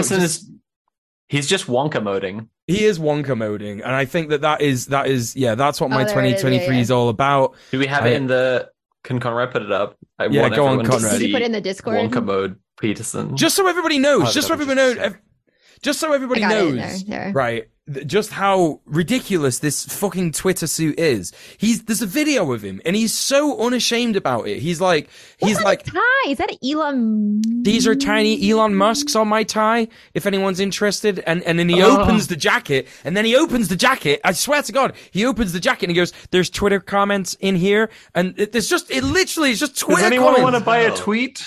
Yeah, it's just, so anyway, but there he is. Look at him there. You can play the video and, there'll obviously be him opening his jacket and everything. It's absurd. It's the most absurd thing I've ever seen. Look at the Elon Musk tie. He's a Willy Wonka wanker, Fucking hell. I can't believe it. So, anyway. So you're going to Wonka mode was the New Year's resolution. Yeah, I'm not gonna wear a Twitter suit, but my Willy Wonka phase is gonna be like this, but with anti-fascism, anarchism, and communism. So whatever that is, I'm gonna be like that, but the best version of that. I'm gonna keep goblin moding life. A part of it is probably like a Steph Sterling kind of adjacent thing where you just have like rows and rows and rows of pins, right? Yeah. Like you're I already have that on my Parker. If you've seen my Parker, I got fucking loads of pins all down here. So yeah, gonna be doing that shit. Eat more of a variety of veg and fruit because I have ADHD. And my entire thing is eat the same thing every day because my life is too hard to organize anything else. But what I've realized is when I'm going to the shop, instead of picking up capsicum peppers, what I can do instead of that is get pak choi. And you can cook that in exactly the same way, and it fits into the meal that I already make, which I eat the same every day. Do you know what I mean? Just something nice and simple like that. And the more fruit thing, like I don't eat enough fruit at all. Like I really don't. Because what happens is, now I have a great example of this on my desk here. Now this is a clementine, right? That I got given at Christmas. And what's happened with it is I've had it in my kitchen. You don't have to hold back laughing. You don't have to hold back. It is funny. It is funny. This is ADHD, right? And you're not listening to me. I'm not laughing. This is legitimately one of like my like things. What you're doing. Everyone, look, here's a really old fruit. It's gone bad. It's not gone bad. It's not gone quite bad. Like I could still eat this, but it's just not gonna be tasty. Can you put it on the camera, please? That'd be great. You don't want to see it? Okay, I'm sorry. I really don't want to see it. Thank you. I'm sorry. Right. So there you go. Eat more fruit. Do it better. I'm not going to eat it now. Why are you saying that? Right. So anyway, next thing. I'm going to expand on my video creation and make my stream cooler. I'm filming a new video at the minute. Sophie might not have seen it, I don't think, because I don't know if she's checked her Discord DMs, but Kira's seen it. A super extra secret preview of it. And sorry, I'm just being called out in the chat. Kerry Magic is correctly saying I pulled out that clementine to eat on Trash Bingus on Wednesday. That's correct. Anyway, listen, shut up about that. We're talking about this new thing. So I've started. So most people don't know that I actually, before COVID, I was a videographer, and I was a pretty good videographer. What I used to do is I used to go around and film like big rave events and stuff like that. So I would like film the DJ, like, you know, that shots you see of DJs where they're going like, yeah, and there's like strobes going and like the camera's like going, that was me. I did that shit.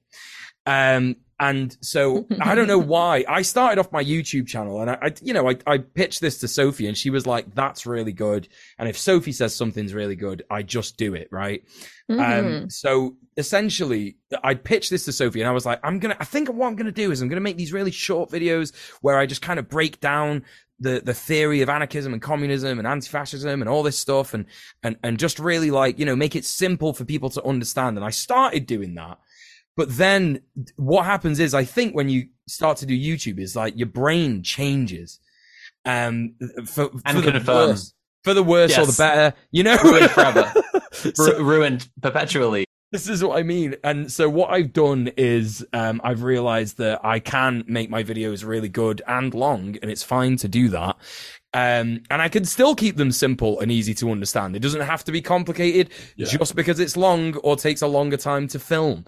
So what I'm doing is I'm filming my new videos in like 4K. I'm trying to hire a videographer for, my new videos and stuff like that. I think I want to do that going forward because it's actually worked out really well. Also just getting paying people to like make unique music for it, as well as another awesome thing that I've done for this new video. And I want to keep doing more stuff like that. Yeah. In terms of making my stream cooler, I don't really know what I could do with my stream. Like some people have like a stream deck with loads of stuff in it. You know what'd be really cool is if we like had a stream together sometime. Yeah, that's definitely what I'm gonna do. I want to have more streams with people. Me and Kara, we should have a stream. That's booked in now. We're doing that. Yeah. Can I mention something really quick? I will be streaming every day for the rest of the month. That's my challenge to myself to get back on track. So I'm diving back into Twitch, and so I'm trying to do it in a really over the top way to just kind of make it like really known that I'm back on Twitch. I don't know exactly what my upcoming schedule is going to be, but I just want to let y'all know because up until this point, I've been like on this weird hiatus, but nice. Yeah, that rocks. Yeah. That rocks. Anyways. And I've really been enjoying your gaming streams as well. I know it can be hard for streamers to like do gaming stuff because I think that people think it's easy content, and it is easy content, and that's fine. But don't beat yourself up for it because your gaming streams are really cool. And a lot of people just don't want to watch you play games, and those people are bad people. Yes. Just to be clear, you're bad people. That's absolutely true. If all you like to watch is me get mad that landlords exist, then there's something wrong with you. Something wrong with you. Yeah, that's right. So anyway, joking, but I'm not. Brief Brazil update, 150 people have now been arrested. So good amazing. They played stupid games. They won stupid prizes. Good job, fascists. Yeah, good job, fascists. Well done. Yay, just like January 6th. Yeah, anyways, yeah, it's exactly the same. Less, it's probably going to have less of a long-term impact even than that. So, for sure. And what else we got? Yeah. So make my stream cooler. Again, don't really know how I'm going to do that in the long term, but again, change up my alerts and stuff. I've been meaning to do this for 2 years. It's ridiculous. Change up my alerts and make them a bit more fun. And, also just sort of more personal stuff. I've been climbing recently. Every Sunday I've been going climbing, and that's really cool. Yeah. Cool. So what I do is a thing called bouldering, and it means that you climb without a harness, and that tackles a couple of things for me. It's cottaging, but just out on rocks, right? Yeah, it's the same thing, right? What's cottaging? I gotta be real. There's a dike climbing group in London that I've been meaning to go to, and I was like, I want to go climbing, and this girl I was talking to was like, oh, it's just cruising for lesbians. And I was like, yeah, I know what it means when a bunch of lesbians go climbing. Yeah. My Resident Evil streams that I've been doing lately have been titled The Raccoon City Society for the Preservation of Dogging, Cottaging, and Villaging Culture. No one's picked up on it yet. What? That's incredible. Oh, no. No, I wish it was cottaging. It's but not, are you still streaming? What do your streams look like these days, Tim? Just whenever. Okay. Over the last couple of weeks, because I've had a little bit of time off, I've been randomly streaming Resident Evil. It's been fun, but we should talk more about Mule's goals. Yeah. I wish it was like cottaging. It's not like cottaging. I go with my painfully cishet friend, but I love him very much. So we are definitely going to do more of that. It's really good. It tackles, not only does it tackle one of my goals, which is keep fit. I love exercise. I'm just one of those exercise kind of guys. But also I have a fear of heights. And so when I climb, it actively sort of fights that. It's kind of like exposure therapy. I don't know. I'm not a psychologist. I don't know if exposure therapy is good. I've heard that it's bad and controversial, but it works for me. When I had my fear of flying, I got on a plane and it was fine. So, you know, that's kind of It's how like 10,000 spoons. Yeah, literally, it is ironic. So but yeah, ironic. Yeah, so that's that. And I want to also remain consistent. I've written sustainable here, but I think that's just because Kira wrote it and it sounded smart. But what I meant is remain consistent in my diet and lifting weights, because I'm getting to a stage again where I'm actually like looking at my body in the mirror and going, yeah, fuck me. Yeah, that rocks. Look at me. So I'm hot as hell right now. You can do that, by the way. Yeah, well, you know, if you try hard enough, you can. It is. So yeah, and be consistent in lifting weights, and also in doing Thai boxing every week. I've got back into doing Thai boxing, and my coach is still like the same awesome dude that he always was. I'm like really, really, really down to keep Thai boxing there, because he does it at like 4 p.m. on a Friday, which means that there's like no one there, so it's kind of COVID safe as well. So that's great. But also, I've learned that there are anti-fascist MMA gyms in Manchester, and I want to go to one of those. And I want to push myself to learn Brazilian Jiu-Jitsu, because that is a really sort of like, you know, hard martial art where there's like a lot of technique involved. It's all about laying on top of guys and having guys lay on top of you, and you know. So I'm into that, and I want to. It's also just like super. There's a lot of martial arts that were really good for the specific situation that they were kind of like invented for, like for the time and the place.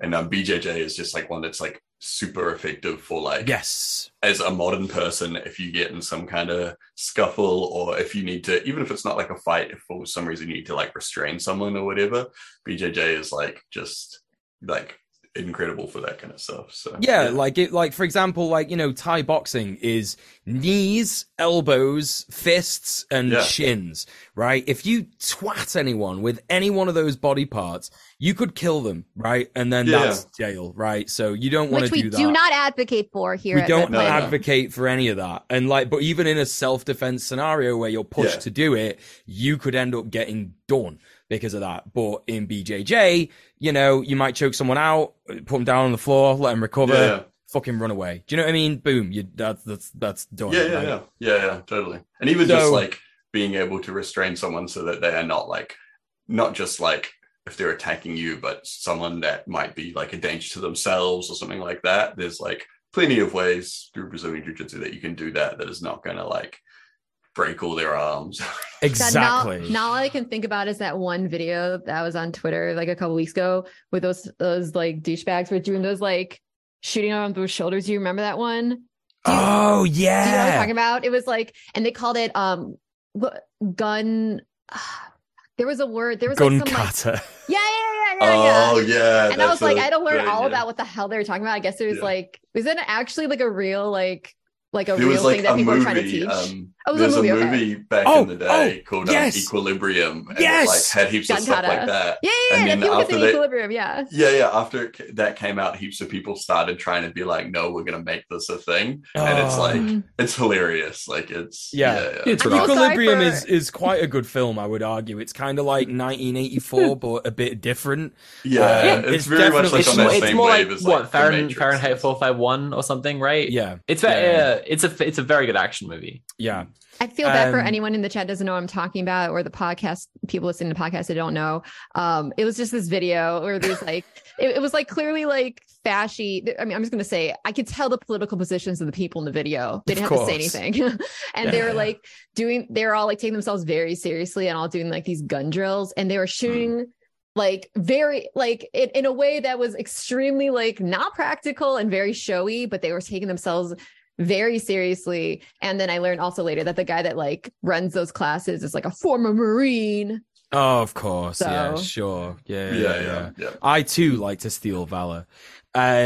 So Yeah, so I want to do that, but like, you know, that's kind of like, these are two things that are interlinked, because like one thing that I find in talking to like my queer friends is that they also want to learn self-defense. And I also hear a lot of people in my Twitch chat in my community who say that too, but they don't feel like they can go to a gym in their area because it's full of reactionaries. So I basically want to go to these like anti-fascist gyms and make sure that they're like helping queer people.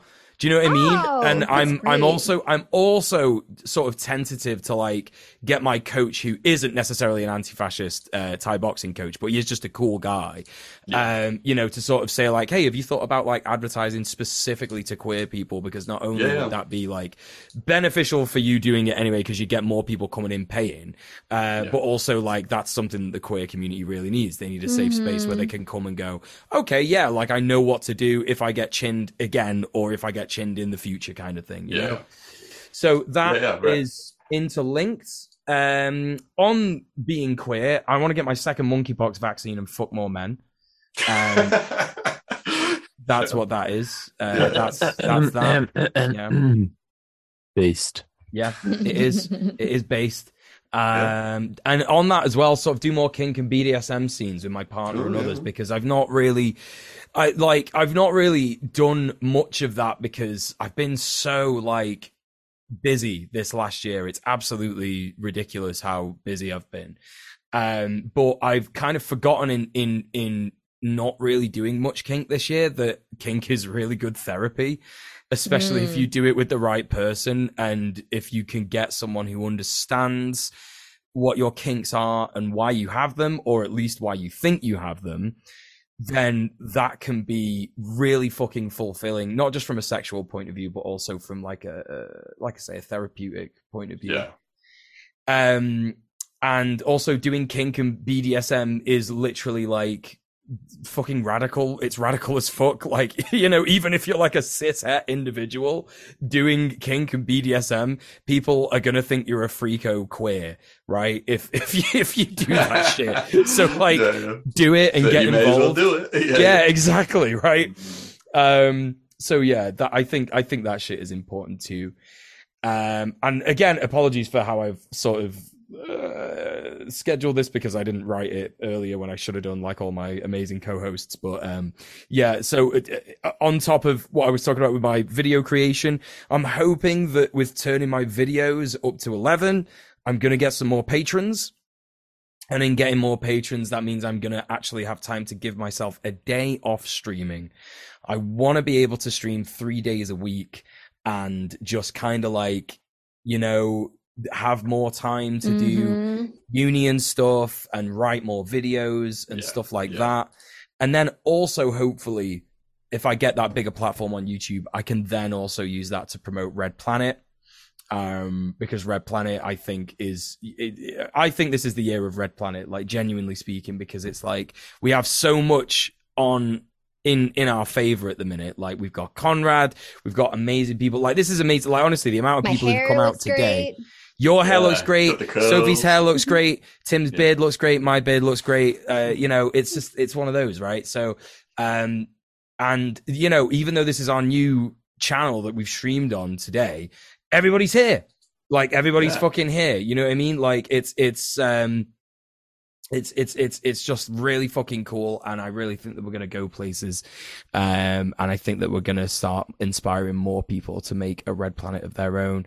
And finally, something that would have helped this list be got through a lot more smoother is chasing up my ADHD treatment.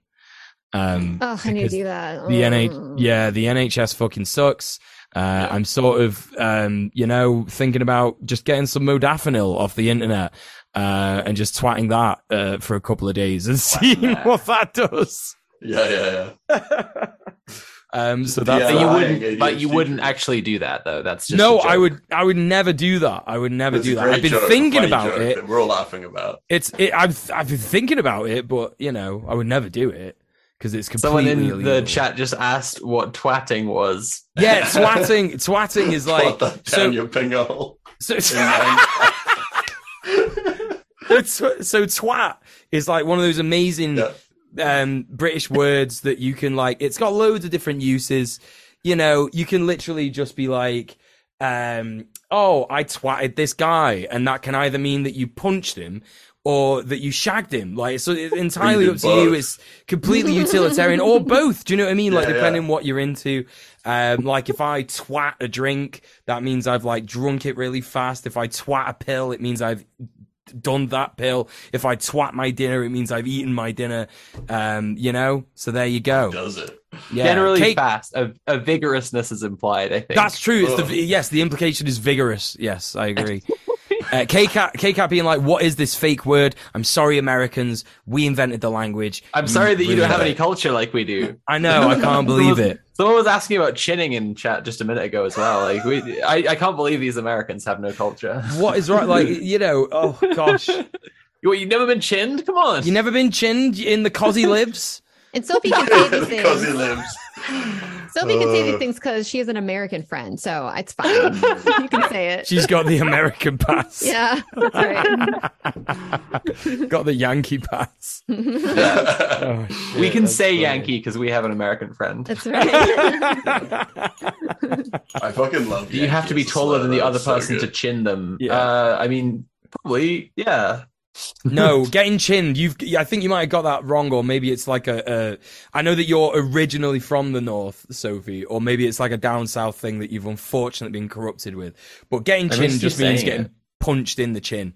So yeah. Yeah. It's not like getting glassed, like where like I used to think getting glassed would just be like getting hit with a glass from anywhere, but like apparently getting glassed has a specific meaning where like you have to actually like get a glass and push the red down on it and shit. I'm really glad we're going to overtime to make sure that we can discuss these. I was well, like, okay, you're going more broad with the chinning thing, and I feel I was taught a more specific chinning from like family who go to like lots of football events, that it is like using, like you were saying before, about like hard targets. Like they're probably right. They're probably. But on the other hand, like I always heard glassing someone as like like hitting someone with a glass, or like breaking a glass and stabbing them with it. Just regional dialects. Again, Americans, I'm sorry that you don't have culture like we do.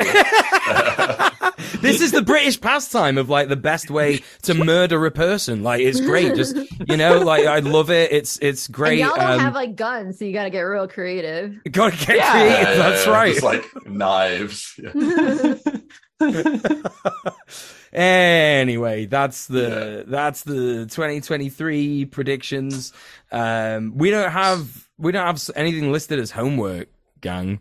No, Goblin Games NZ has just asked us how our Patreon goal is looking, which I think is like an interesting question to ask. We need to make a Patreon. Ooh, significantly better. Oh my gosh! Are they?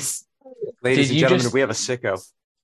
Oh, we have a sicko. We have a sicko. It's Sicko. Producer Conrad has just just let us know that there is in fact a sicko in the building. I'm pogging. Oh my God. Okay, that's right. I have to do this to be like our producer is telling us like that. Yeah. Conrad's just okay. Well, if we've gotten through all of our goals for 2023, I don't think we need to give people homework. But if you want to if you all want to have a think about what you want out of the world, you know, yourself, and to like what your political goals are as well, then that's what we've been doing, and I think it is a productive exercise. Mm-hmm. Yeah. But in the meantime, speaking of Patreon, you can help to fund the show at patreon.com/redplanet, and if you do that, there's a whole world of tiers and rewards that we can offer you, and I am really excited about the last one this time to finally demonstrate with. Anyway, so fucking Mule, tell us about the first tier. Oh, the first tier, it's my favorite one. It's called Sprite Mode. It's £2 a month. Get started with your support for Red Planet by becoming a Sprite. Benefits include 1, the sacred and forbidden knowledge that you're helping the Red Planet team. 2, early access to VODs. 3, access to the Red Planet Discord. Whoa! Tim, what's the second tier?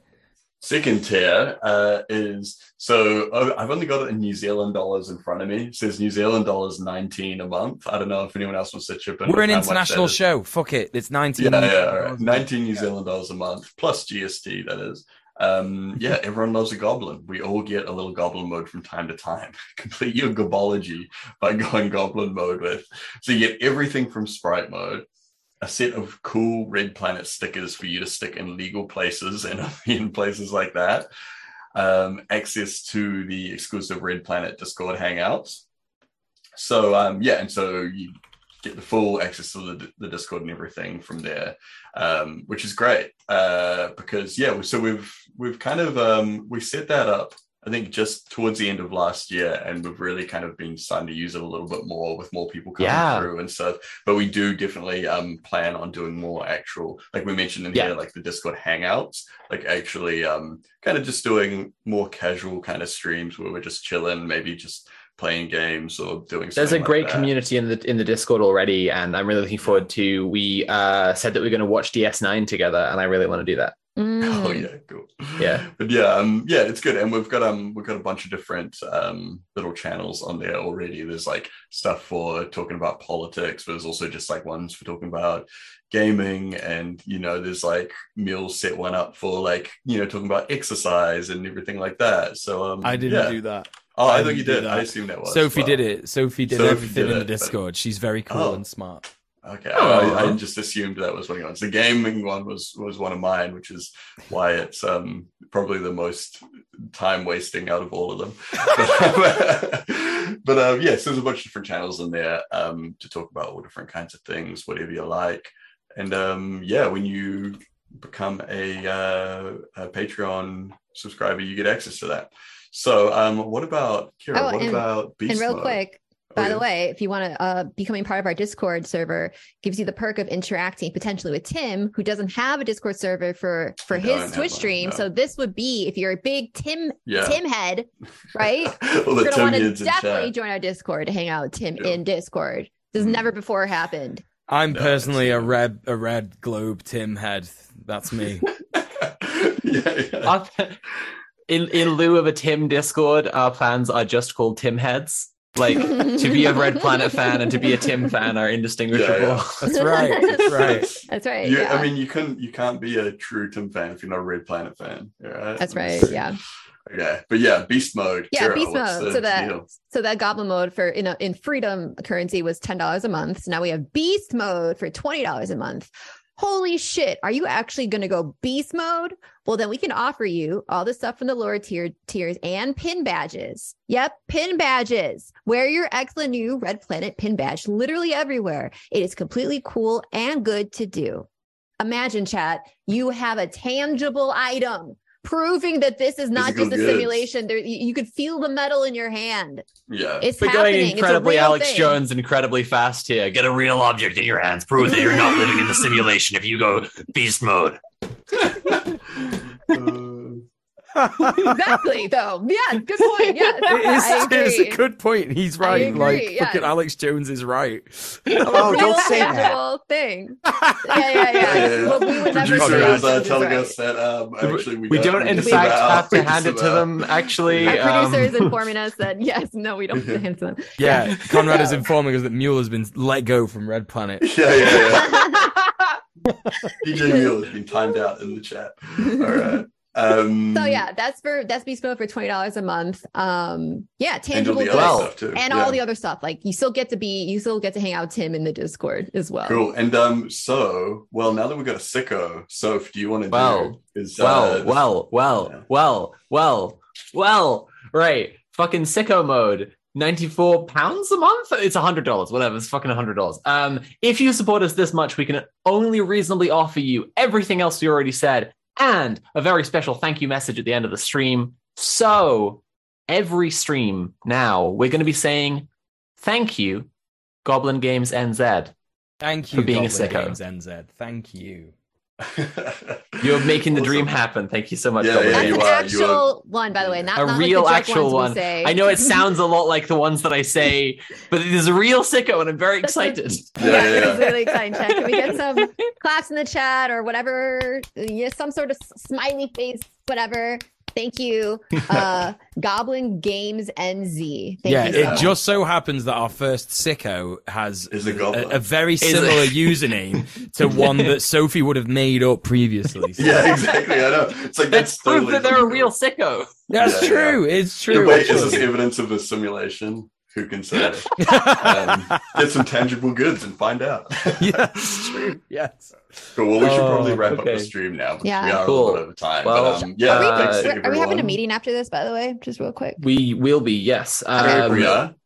Anyway, I'm Sophie from Mars on all the stuff. You can check me out, patreon.com/Sophie from Mars. Go do it. Mule, what about you? Go. It's me, DJ Mule. DJ Mule, patreon.com/DJ Mule.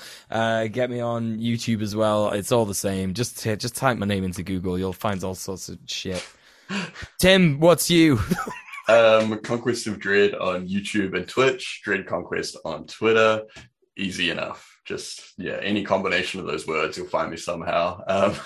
What about Kira Chats? It's Kira Chats everywhere on Twitter, Twitch, etc., and on the horror sites. It's also Kira Chats, so you can check me out. The what sites? the sites that we're not allowed to directly name. Yeah, exactly. Okay. Exactly. Thank you, everyone. We're so excited to see you next week when we're chatting to Cradle Community, I believe, about transformative justice.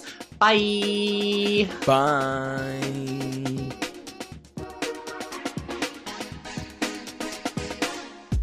Thanks for listening to this episode of Red Planet.